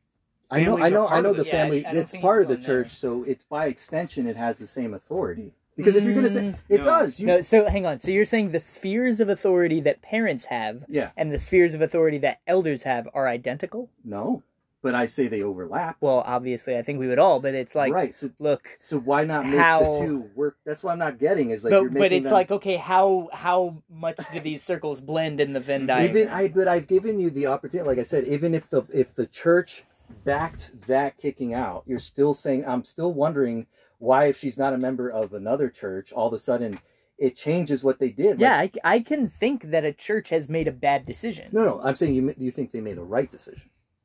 Why would you not support the decision. That's what I'm trying to But get the at. decision If I is think the not- church made the wrong decision, Oh, hey, I see where the breakdown Okay. is. tell me. You're supporting the church is supporting the decision of the parents to not talk to their child and not support their child, so they can endorse that, but that child can still come to the church. But I still wouldn't Because agree you're with that, supporting though. the decision of that in their household, the sphere that the parents have authority over, which is just their household, has disconnected ties, and you say, great, you've disconnected ties. I'm not expecting you to have ties with your child. This person can still come to the church. But would you agree with that parent's decision? I would say They're no. two different. No, they're not. Because is it right or wrong for her to have Christian fellowship? The same danger that applies to the house is going to apply to the local church. Fellowship. The parents No. who said cut them off from their fellowship. Why would you cut off fellowship with your child if you don't think she's sinning? We established this. It's But a why would Christian you cut thing. off It's a fellowship Christian with your thing. child at all? There's a difference between Oh, cutting off yeah. fellowship No. and kicking them out of your house. Dan, I agree. If that's what you're going to take, the Right. question So doesn't apply. Then my answer to her question of is that right would be no. Yeah, okay. But I'm saying that they're not saying that. They're Who's saying not saying that? Travis Yeah, I and was Dan. saying that I can see a set of circumstances Yeah. where I would say, look, I know you might not like it, Samantha, but your parent, like, I think that your parents made their decision based on biblical principles. I think it's defensible on those grounds. Yeah, if you don't think there's any To biblical kick defense, you out of the house and maybe Yeah, you have just to, that. Yeah, to kick you out of the house. Not to kick you out of all churches. okay, or to kick you out of the fellowship of the family to a complete degree. Like there might be some practical Yeah. reasons You come over where on you the can't weekends, have but you're not you over living all the there. time. and I get, but this is I'm talking to four different people at four different. I don't things think to so. say. I think we're mostly on the same So page on this side. nobody thought that the fellowship of the family should be cut off. That's not biblically. I don't think that. I think that the hand of reconciliation always needs to be extended. It's like, look, Which the even is the church's moment that you're repentant, it's like even if you're not repentant, like, look, let's still talk. I want to talk to you even in your non-repentant state, because my hope is that in that talking to you, like Christ and the truth and the word and the Spirit will have an effect on you. But if it's the church that cuts her off, then that's okay. If the church goes through discipline for a member and cuts them off Have- from fellowship, yes, there are procedures that you have to go through. Right. Have I read to you what my, like, if I was a pastor of a church, I would say that discipline needs to entail these, I think it's 4 things. Yeah. Did I ever read that? Yeah. And it's like, I'm not trying to get lost in the weeds. I'm just saying, Mm-hmm. if for you it was right to cut off fellowship and With the family, because you got to get specific. right, so I fellowship was as saying in, like, totally you're dead to us. Which nobody here is agreeing with. it's. Are we right so on that that? if, well, you said if, but why are we saying if nobody agrees with that? Because I was under the impression. I mean, we can always play back. I'm pretty sure I made that 'Cause- clear that there was cut off, and nobody said. Okay, No, we you don't were under agree. the impression and that they here's were the just thing. kicking you out of the house. Cut off can be like, oh, I'm a bartender, I'm cutting you off from Yeah. alcohol, not like I'm never going to talk to you again. Like, cut Like off, your trespass, yeah. yeah, There's cut a off, difference. cut off can be like kicked out, and Okay. cut off can be like, Sure. there is no relationship. Well- So this is earlier when I said I feel like you're about to talk past the point. This is the thing that I was hoping would get clarified, and it's like Right, and because I was looking for the Yeah, answer to but this I'm just specific clarifying. But question. you do think that about the church? I think that it is at times appropriate for the church to say that we're disfellowshipping you, Mm-hmm. and part of that communication needs to be like, look, our hope and our prayer and any efforts that we have in talking to you from now on, it's not going to be like, oh, well, we're already part of the same bowling team, so let's just keep bowling. It's like, look, when I interact with you, my interaction with you is going to be beckoning you to return to the fold, to, like, you know, saying things like, has Christ not died? Like, you know, your sin is overcomable. Like, the Christ has offered you the arm of forgiveness. Yeah. Am I answering the question, or? Well, so do you cut off ties to this person? So it's like, unless So, you repent As the church. as the church, sure. Well, you're going to be calling her repentance regardless, because that's Well, the purpose of. Yeah, Right, but right, right. if by cut off ties, I mean, like, no actual relationship, She because just you're hasn't not. been put under church discipline. No, but I'm saying the church is doing it. so like membership. Okay. Well, Okay, because here's We're what. we're revoking your membership. Sure, but Okay. it's like, again. But All she right. was never a member. No, in this case, she was. I mean, Because right, that has to be established. Cause yeah, but the thing is that I'm going to end up, if I define it the way I want to define it, then that's where the disagreement is. I'm trying to not get stuck in that. So if for you it's membership or whatever, but if she's been revoked her membership, then that means, well, what does that mean? Can you talk to her? Can you relate, have still a relationship with her? Or does the disciplining go as far as like, we're not going to acknowledge you until you come to us in repentance? Until that happens. I want to read, I know I've already read it, but it's like, I think it's a really useful thing. Because it's going to depend on the circumstance. Sometimes it might be that you're just like, you can't come back in the church if there's something, they did something that was abusive. Oh, there it is. But it is a thing where it's like, the first thing you say is going to be, please come, please repent. Right. Because if you were a Christian and you're going down this path and saying, I don't believe that my sin is sin, it's like, well, please. And I've had situations where this has happened, and it was the first thing that we'd say. We'd see him on the street, like, please come back, please repent. He's, no, I don't want to. Usually they don't want to come back to the church. Because these are people that weren't on the outskirts. They weren't just going to church because their parents went to church. They believed this. Yeah. They were active, and then they just decided that their affair was more important. Mm-hmm. And so you are calling them, but again, that is a like 180 description for what we were talking about. Well, but you guys keep making a distinction. So, like, here's my problem with the whole membership thing is like, so if you never filed for membership, let's say she's been going there for a year because the family just moved there, it's almost like you're saying, well, she's not a Christian. If she's a Christian, she's still under the authority of the church. No, and here's the thing, we've disagreed on this a lot in the past. It's like, I would say that if I'm a pastor, my relationship with someone who is a member of the church, of my church, is different than a visiting Christian from Washington State or but Vietnam they're not or visiting. whatever. They're just newly moved. They've been there. And if they're not yet a member of my church, I would say that my relationship with them is still different because of the specific covenant, like someone having consigned themselves to my leadership specifically. You know, it's like I don't have that same. I can use the word authority, but it's like just leadership capacity over every believer to have ever lived and for me to have ever met. Yeah, I feel like we kind of got bogged down a little bit in the question that we're still fleshing out this backstory, because your whole argument was, if she is excommunicated, whether it be from the home or from the church, you as a third party with no prior relationship enters in, meets this person, finds out that she has been excommunicated, whether it be from the church or from the home, that you as a third party should then respect the authority of whether it be the parent or the church and say, you have been excommunicated, I should also not have relationship with you until you reconcile that relationship with the church or home. Or repent. Yeah. Okay. So nobody agrees with that? I don't agree with that. I would have to put so many asterisks next to that before I would say I'm comfortable saying exactly that sentence. Okay, so I do want to just read this real quick while I have it up. So this is what I think biblical excommunication should look like. So Samantha, let's say that she is a member of the church, and I know that she's living this lifestyle where she's unrepentant sin and, you know, danger to herself and others, yada yada, all that stuff.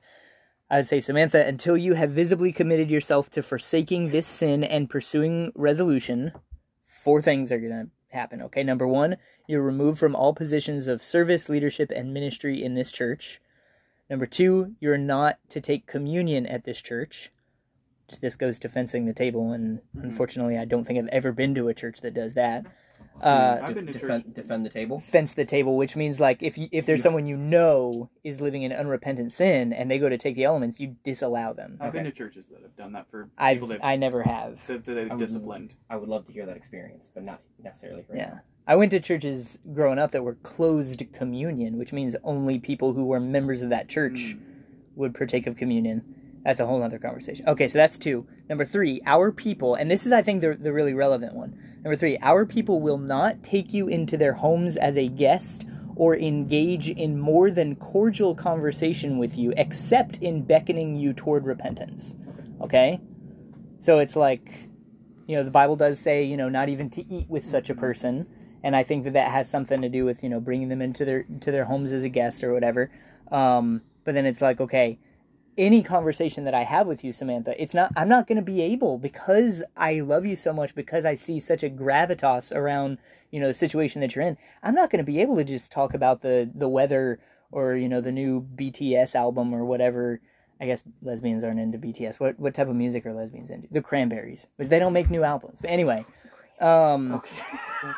That's good.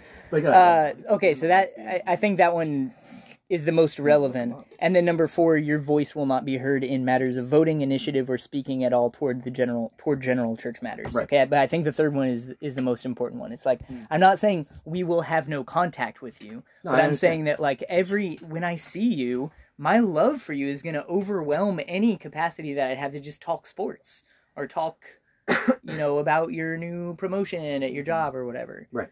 So I'm trying to understand how this is actually practical outside of your own local church, outside your own context. Because I thought the point is that it's not practical. It's a turkey vendor.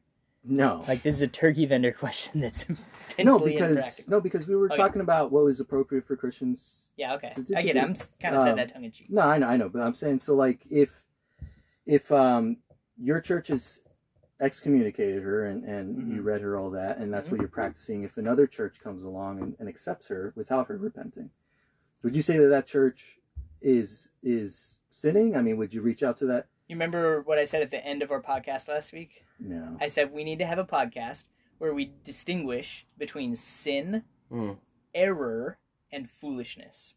Okay. So and I think there are things that fall into those Venn diagrams are not just a circle. Right, like, right. There's definitely, you know. But let's say would you say it would obviously fall into one of those? I would say it's definitely, if I believe that one is wrong, then I would say it's definitely error, probably foolishness, and depending on what it is, it could even be sin, right? You know, especially if they're a church that's uplifting the lifestyle. Okay, like they're supporting the lifestyle. There's other problems. If they're allowing you into their congregation because they're saying, "Oh, we believe these relationships are just as God ordained as heterosexual relationships," I would say that is definitely sin. Okay, so then that church, you would say, is not a church. Their candlestick is removed. Okay, so here's where it becomes impractical, because, okay, let's say a church did that. They thought what she was doing is sinful, and you're inviting her to the church. Now, you're not necessarily affirming, what you've done. So she's already a member of a Episcopal church. Sure. She's not anymore, right? No, this is the church that affirms her. Well, I'm saying okay. So that if a church affirms her, I really just if a church affirms her, okay. I don't know what you were asking. Episcopal. Okay. So you're just feeding me the scenario. Yeah. So there is another church that she's going to. Yes. Okay, that affirms her lifestyle. Yeah. Let's say they don't see it as sinful. Okay. And then you would say they're not a church. Okay. Oh man. I might have jumped too far. I would say in a lot of the circumstances, yes, but it's like, okay, I could see there being other circumstances. I'm gonna say yes for this particular scenario. Let's just say the answer is yes, and then because there's a next step to this, right? Right, but let's say you're that church that I'm the Episcopal church. Yeah, you're the Episcopal church that found her. You're affirming her lifestyle, and just for the sake of argument, we're going to change this from homosexuality, because I don't think anybody here is going to disagree on that. To let's say it's going to be. Come on, say it, man. Really. No, not that. No, because I'm going to make it something that. He was going to say drinking alcohol. Mm-hmm. Oh, okay. I thought you were going to say divorce. I know. Believe me, I know. But let's say drinking alcohol. They think it's a sin. Okay. To do that, you said no. You shouldn't have been excommunicated. You just did that. They don't think you're a church. They view what you did as evil, right? Yeah, and I would make a distinction where I would not go so far as to say, like, a Presbyterian church is not a church because they baptize infants, and I think that's error. Yeah. Or a Fundamentalist Baptist church is not a church. And a lot of this has to do with the level of clarity. Mm-hmm. Like, I don't think you can make a biblical argument from the Bible that all alcohol is always sinful. Right. But two, it's like, even the people who do that, the passages that they're even the people who think they're doing that, I guess I should say, the passages that they're appealing to are so scattered and out of context and everything that, like,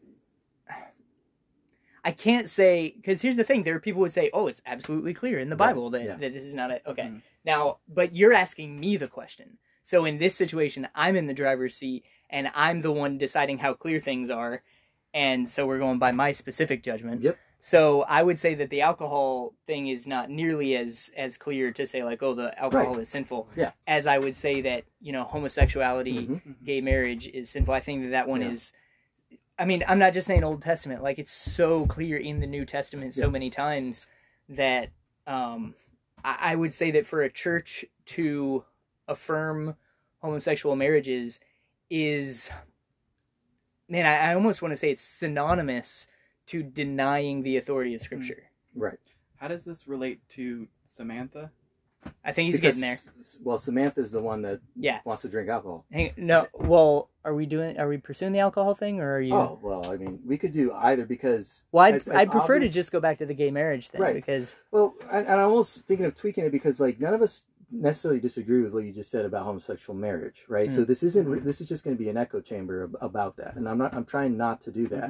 But I think we can also be fair enough that whatever side point you're about to bring up, we can, you know, try to see we can steelman it. So are you okay with us keeping it about that? Or? I mean, sure.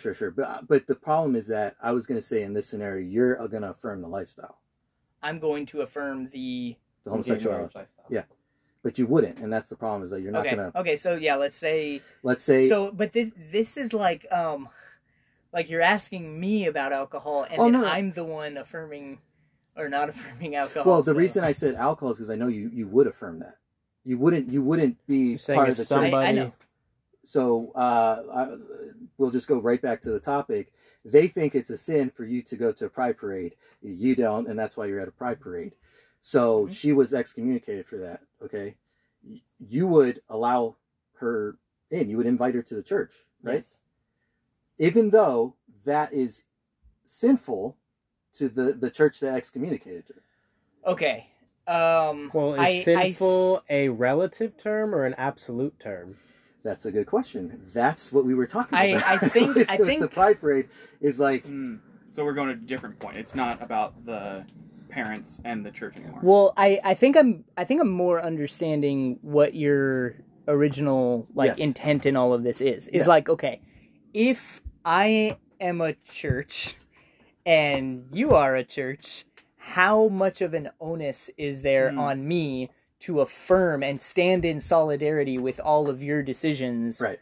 And I think it's, you know, first of all, this is a great thing about being a Baptist. Like, one of the main Baptist distinctives is local church autonomy. Right. So if I think that another church is in error, I don't have to necessarily think that they are not a church, that they're synonymous with, you know, denying the authority of Scripture, all those other things. I can just think, well, they're wrong about that. Yeah. And if they make a call based on something that I think is unbiblical, then it is fine for me to judge in the other favor. That was poorly worded, but you know what I mean. And I think, kind of along the lines, because like the original question was like, and you agree with the church, like, hey, you were excommunicated from membership from that church. I agree that you should have been excommunicated from the church. Should you then invite her to the church? My answer would still be yes, because I would not grant her membership in the church, into the new church. I would say, hey, you're welcome to come and do what?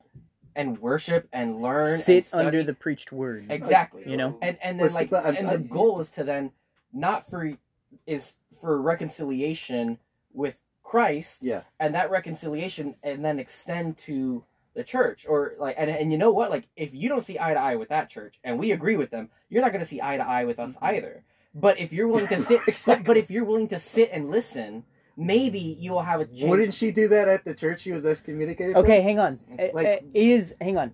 Because I think there might be a talking past each other point. The church that she's been excommunicated from. Yes. Are they not allowing her to even step foot in the church? Not without repentance. Okay. Yeah, then I would say I affirm their excommunication of you. Okay. I do not affirm their going a step further to say that you're not even allowed within the walls of the church to sit under the preaching to seek, light, whatever. And so therefore, I will act consistently by not granting you membership, but still allowing you within the four walls of the church. You can sit under the preach word, yada yada. And I think there needs to be a lot of context too. Yeah. The churches, it's helpful. How good is this turkey leg? It's helpful for churches to communicate to each other. This is a new problem because you usually couldn't just hop to another church. Yeah. But Christians are finding that they can do something, get excommunicated, just hop to a next person anonymously. So for one example that I wanted to give that's real, that's that's not practical, but it's tangible, so it's not as abstract. Is that I was in a church where one of the members had an inappropriate relationship with a minor that was in the family in the church, and so he was kicked out. One of the members, and then another member family, you were saying? Yeah, and so he was kicked out, and so the call was, don't come back to this church. It wasn't a minor in the state of Vermont. Did they call the 17, cops? But, so he was kicked out. He's under legal trial. Okay. Because again, Vermont didn't classify him as didn't classify her as a minor, just that she didn't have her full powers to, consent, use and leader. So she was 17, so she wasn't technically it wasn't a case of him being statutory rape. Yeah, that's what the word I'm looking for. But he had done something. Okay, hang on. He had done something. Also, when you say relations, are you saying sex? Because I think, or even not to my knowledge. Because it's when we say relationship, are we saying grooming or texting, which is still inappropriate, but it's there are definitely going to be layers to. I don't know all the details. Okay, it was not made declassified. It was just that there was a very close, intimate relationship that he developed with her. So again, he's not on the registry. He's waiting in trial. So because of the ire and the anger of that family, he was not allowed in our building. But he could go to a church around the area. But again, we would tell them, this is what this guy is doing, call him to repentance. So it's not like we kicked that person out saying every church has to kick them out. It was that for the safety of the fact that this dad is really angry that this older guy did this, we're not going to have him in the building. So that's just a real world example of why a church, because it sounds whenever you do it abstract, it sounds like it's aggressive and mean for a church to say, don't come in here. Versus being there is some real, actual reasons for the fact that this church can't be the one that is helping you or letting you be here on a Sunday. There are multiple families that just seeing you brings turmoil to. Okay, so this was where I was trying to go, is that if you affirmed what that church did, then there would be no issue as to whether they're a Christian church or not. You say they did right.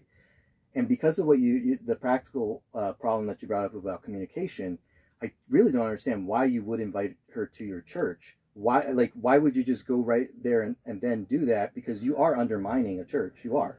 Whether you want to say I'm undermining their incorrect decision. You agree with the decision. To not let her within the four walls of the church? Yeah. I don't agree with that, though. Right, so if you don't agree, right, then the problem that you have is that you're going to call a church who does that to you not a Christian church. But no, I did not say that every. Hang on, I know not. I did not say that every church that I disagree with is not a Christian church. I'm not saying that you did. I'm saying that but you can. You can. I can. There are circumstances where you would call them not a Christian church, but not that one. Correct. Right. But so the principle here isn't that it's just this sin and that's the way I'm going to act. It's if they're doing any sin in which we have interpreted to be harmful to her or the person who's perpetrating the sin, the body of Christ, and we keep calling her to repentance, or him to repentance, and eventually it just does not go anywhere, we're going to kick them out. Okay. If a church affirms what you just denied, they're undermining. And you're saying if the circumstances are right, I can call them not a Christian church, right? And the thing is, I would say that there are things where it's look, this is. I mean, if a church denies somebody out or not. If a church You denies wouldn't the call them a authority Christian of church Scripture. if they kick them out or not. So the fact that they kick somebody out or doesn't kick them out doesn't change whether you determine if they're a Christian church or not. Yeah, it's They're- like I get Well, that it's for you're what? trying to. No. The reason you would call them not a Christian church is because they brought in someone you kicked out if the circumstances lined up. would be I don't because even of say what it would their go that views far. are. It depends on exactly what we kick the person out for. So- Let's say that my Yeah. church, kicked out a member for, why am I so dumb that I can't think of this? This church kicked someone out because they smoke cigarettes. Right. Okay. And then another church said, look, we don't like the fact that you smoke, but that doesn't preclude you from membership. So Yeah. like you're fine to join. I would not say, not that I would be a member of a church that would kick people out for smoking cigarettes, even though I think it's dumb, but it's like, I would not say to that church, you are not a church because you've undermined my authority, my decision. Not for that I would say, circumstance. correct. Right, But the thing is, look, you're saying, whatever the principle is, regardless of the degree, we must apply the principle exactly the same. And I disagree with that. No, I'm not saying that you apply I'm actually arguing that you're not applying the principle the same, and therefore that's how it becomes. I am not applying Right, it the and same that's why- because of the heinousness and the danger and all those sorts of Right, things of but the that's sin. where it becomes impractical because you know that your church and what it determines as those circumstances, which we will, are not the same. Yeah. So Dan's got to yeah, head but over. so like if you have a love you, Dan. circumstance where a Thanks church for coming over. has He doesn't love me back. if you have a circumstance where a church has defined something as one of those things and you undermine them, A Right. church has defined an issue yes, as excommunicable. yes, excommunicable, and Grounds for excommunication. yeah, Mm-hmm. and you don't, and you invite them in, right? You're undermining them, and there is a chance. I think that especially the word undermine has this like I don't know, high school principal type of connotation where it's like you're Yeah. undermining my It's- authority. It's like no, you, but it is you're the- disagreeing. But okay, I get it. Okay, let's use that word. But only, continue. only because again the church believed that they had authority to do that. Okay, Okay, so that's yeah. why I'm using undermine. It's not no connotation. They didn't think or they did. The person's not in their church anymore. Yeah. That's not. That's an imagined authority. They did kick them out. Yeah. That's not like they thought they did, and now if another church takes them in, it doesn't undermine that church's authority. They still can't come back to that church. So do you think that the local I church? Do not think that there is one singular pope that is over all churches. No, I'm not talking about a I singular don't- I pope. don't- I I believe just Hang on, but you were autonomous going to local ask, do churches. you think that... I don't remember. Is it before the? No, Pope? you were just going to ask a question. Do you think that because of the Pope thing. the local church knows before Yeah. he said Pope? I mean, the way it seems like the local church to you is the church, and that's it. And you are right to treat it that way, because if that's the case, again, we were talking about going to like a pride parade, and you were worried about, well, can people take it as evil? But you're not members of your church. And what you do that way is then you just cut yourself off from anybody else who's not in your church as though they're not Christian. And they also do not follow the same authority. And if they're in the position of eldership, they also do not, I don't want to say have the same authority, but the same authority is flowing through them. So that is where the undermining... Okay, I get it, but I will say, I don't think there's a pope over all the churches. Yeah. But I do think that Jesus is over all the churches. And I get that it's like, but we can't ask him, and so practically, how are we going to flesh Well, this it's out? not even that. It's like, look, if one church disagrees with another church, at least one of those churches is wrong. Right. Maybe they're both wrong. Yeah. But I also think that there's a class of wrongness that we can categorize as error, one that we would say is sin, Yeah. one that we would say is foolishness, one Yeah. that we would say, if you're here, like, this place calls themselves a church, but they deny the validity, like, they only believe that, like, Luke and the Hebrew epistles are the New Testament. Like, okay, you're not a church. Like, you're not a church if you deny. No, but again, that's what you I know, but I'm not here's gonna- the thing: yeah. is I'm the only one saying that, and I get that other people, like Catholics and whatever, they are going to have their own disagreement. Yeah. But this isn't called the Pope podcast; it's called No. the Travis Lamar podcast. Dang it! So it's like but I know I'm that. giving. But your question always is not what should Travis do, right? Your question is what should Christians do. I think, I think I've said this before, where I think I'm right about everything. Yes. I know I can be wrong about things, but if there's a thing and I think I'm wrong about that thing, I just don't think that anymore. So if I'm asking what should I do, I think I'm not saying like me as the husband of Nicole and the dad. Right. I'm not saying that. I'm saying this is what one should do. This is what a Christian should do. But here's the thing, because I want to be clear. This is something I was wanting to bring up a lot longer ago, but we've just kind of gone in this course.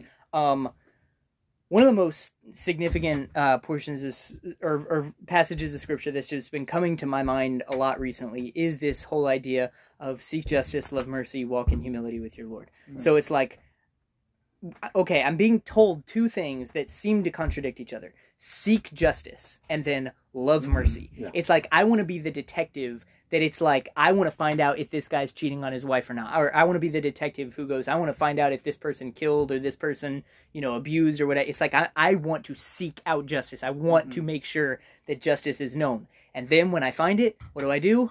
I'm going to love mercy. So I think that I can't say that there's an imperative, but I think there's definitely this encouragement, especially in the New Testament, where it's like, I would encourage those parents and I would encourage, the church, talk, like as much as you can, like reach out to this person, let them know that the hand of reconciliation is there. Yes, if they continue in unrepentant sin, if they're walking away, that's one thing, but it's like, man, how many times shall my brother sin against me and I forgive him? If the same sin 7 times, Jesus, do you really expect me to forgive him? And he's like, no, I don't say 7 times, I say 7 times, 70 times. And it's like, Christ wants me to be so...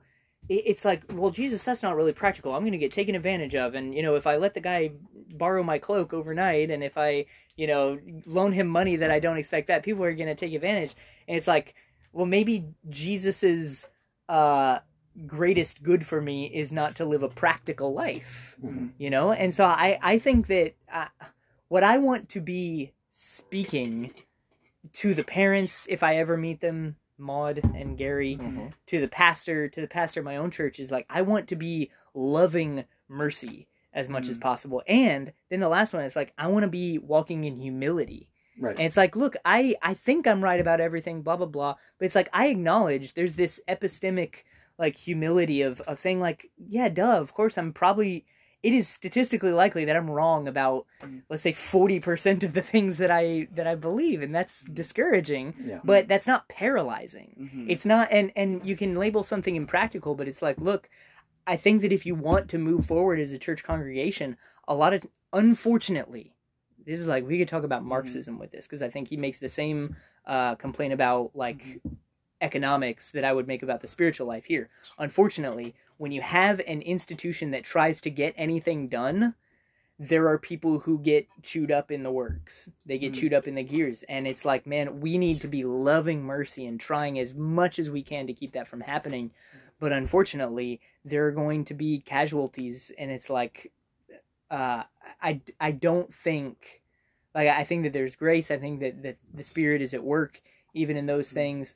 But I don't think that I should prefer the alternative of navel gazing and postulating and theorizing about what the perfect ideal way to do this is, and then not ever doing anything. Well, no, but and I would agree with you. It's just I wanted to say this, I kept forgetting, but like, to me, this is just another issue of conscience, and what Paul directs us to do is to submit to one another, right?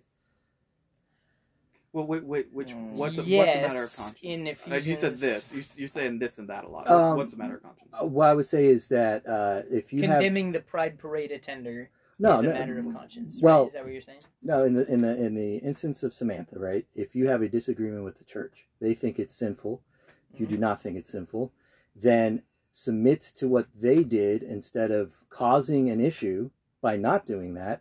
And why not? Why not just trust God is working through that? Because if you're going to say... because I'm not going to submit if I believe what they did is unbiblical. But that's the whole point, is like, if you think it's unbiblical that someone went to a pride parade, now you're going to be like, hey, they're doing wrong. And you know what you're doing? You're slandering them. And you're sinning. So, like, that's what I'm saying. Slandering. If you're saying that it's a sin, even though they're free to do it, then yes, you're slandering. I mean, Paul says that. Why should my freedom be judged by another? Why should someone else's conscience slander mine if I want to eat? I think, yet again, like, maybe we just need to do this next week. We've got to do a podcast where we differentiate between sin, error, and foolishness, because I think there is a distinction.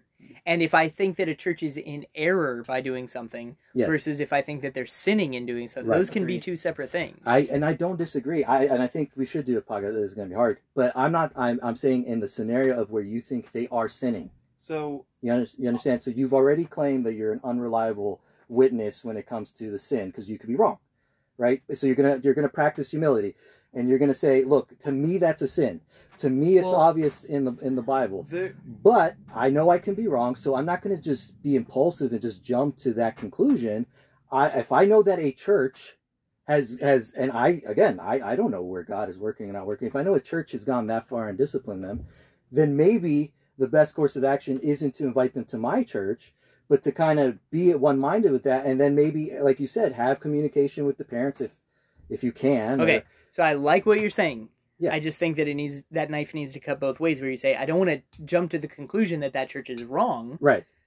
I think it's also 100% fine to say, I don't want to jump to the conclusion that, maybe there's other details. Yeah. And maybe there are extenuating circumstances I'm not aware of that would contextualize this, blah, blah, blah, and then it would be the right decision. Yeah. But I don't want to jump to the conclusion that what they've done is holy. Right. And so maybe what I tell Samantha is, from everything that you've told me so far, I think it seems like that church might have made the wrong call on this, but like, let me go talk to your pastor and see like what. And so it's like, this isn't like, people aren't 3-minute conversations that you get to, or even like 2-hour conversations that you get to have over the course of a podcast. It's like, so the important thing, and again, this is going to be based on the way that my ecclesiology goes for what I think the scripture says the church is. So I think that local churches are autonomous. Okay.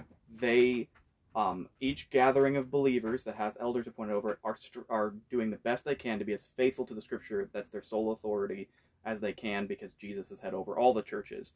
So that they're not getting another church next to them to say, hey, you need to do this. The nice thing about this is we were explicitly given procedures by Jesus, who has authority over all churches, of how we do this. helpful. So the way that you exercise church discipline in the church is that first someone goes and confronts, then the elder brings along, and you bring the two witnesses too. You confront them again. If they fail to repent, you bring it to the whole congregation. If they fail to repent again, then you do church. Then you excommunicate them.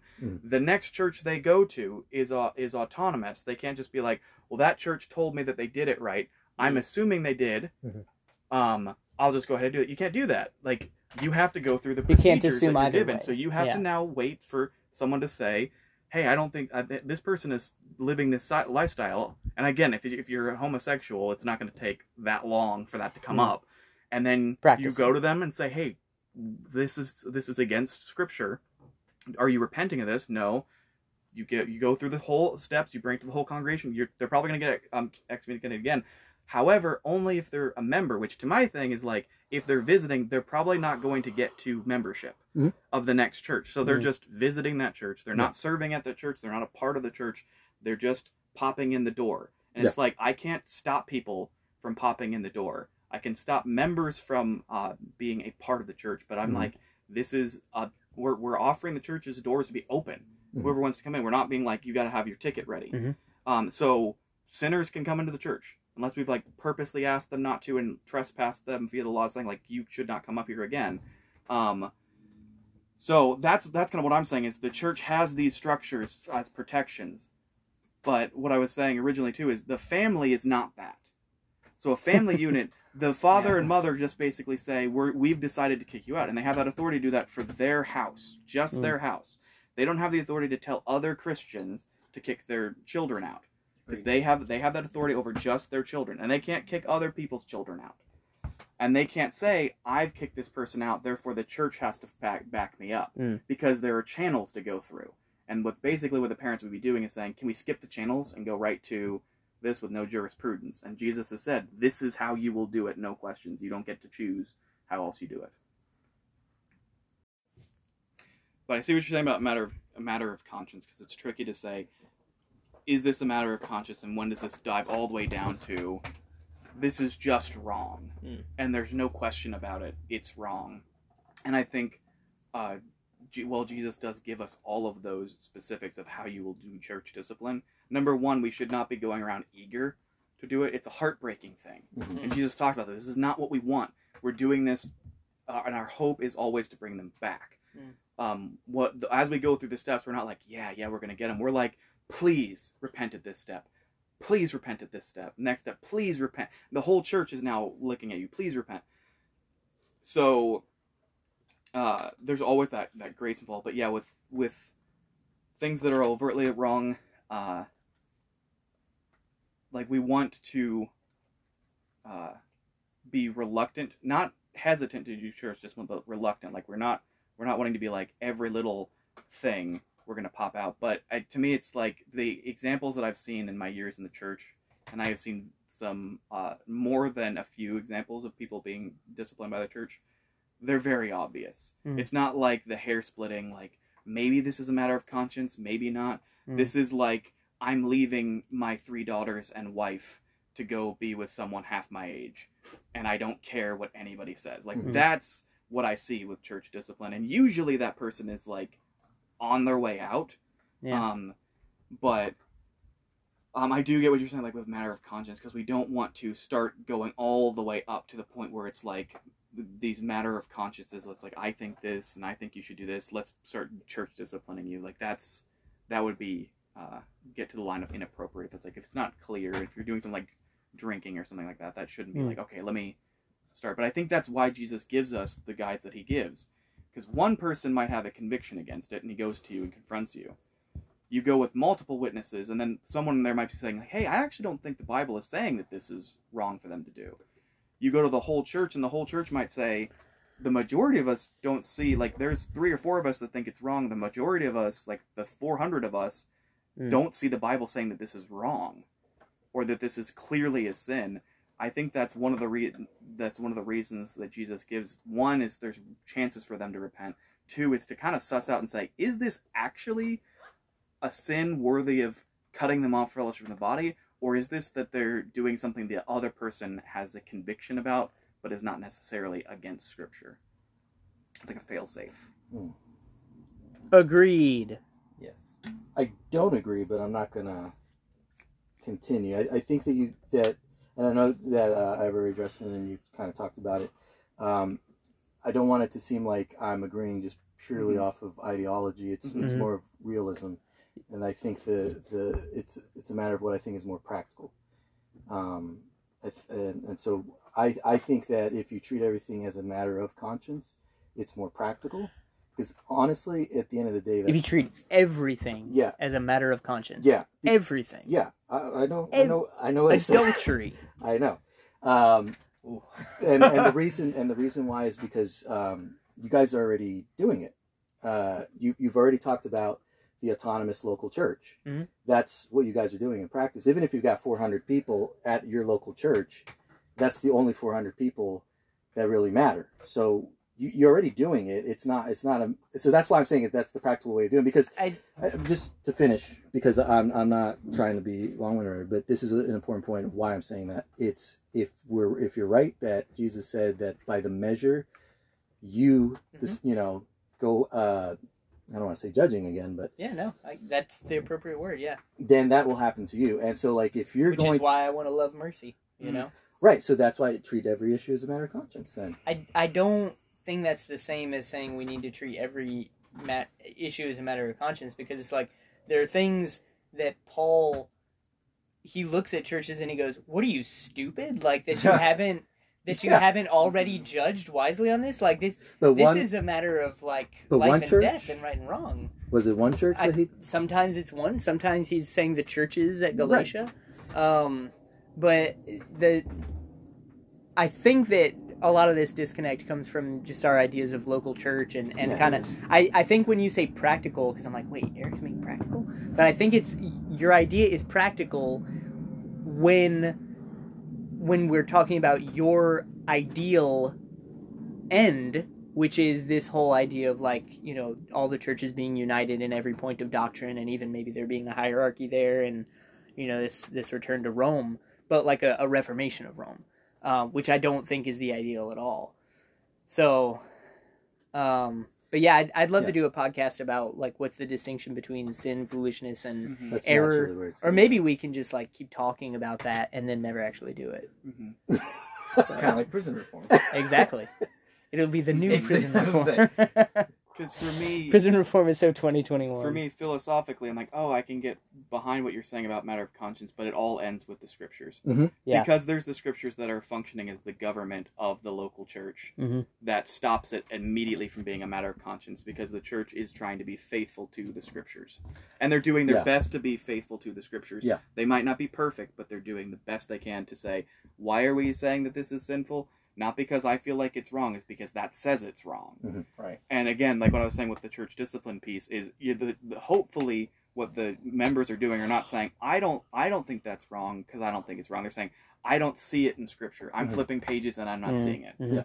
And then the other people, what we're hoping that you're seeing is people going, well, here's where I see it. And then you're talking, like, ideally this is not a 5-second process. It's like a long church meeting that lasts maybe even a couple sessions where you're talking amongst each other and saying, this is what I'm seeing in Scripture, this is what I'm seeing. If there's a disagreement about that, before you, because booting someone is not something that we should do lightly. And I don't think that churches can do it lightly. I think that families can do it a lot quicker. And that's why I was saying there's a distinction. Right. Because you can kick your kid out, even for spiritual reasons, very quickly, Right. but not from the church. So that's my perspective of it makes sense, because it's like, oh, there's all these disparate bodies, but all of them have a responsibility to be as faithful to Scripture as possible. And insofar as they're not, Jesus will judge them. And he promises to judge them. And that should be scary for every church minister and leader, that Jesus is going to come and say, hey, I know your works. And it's like, already you're like, ooh, tensing up. It's like, what, is it bad? Is it good? Did I do a good job being faithful to what you have said we do in the church? So that's why church discipline and all those steps, all those policies are not optional. This is what Jesus has commanded. Just like the Great Commission, this is what Jesus has commanded. So a church can't meet just because they want to have chips and bagels. They have to be making disciples of all nations. Agreed. Yes. All right. Love you guys.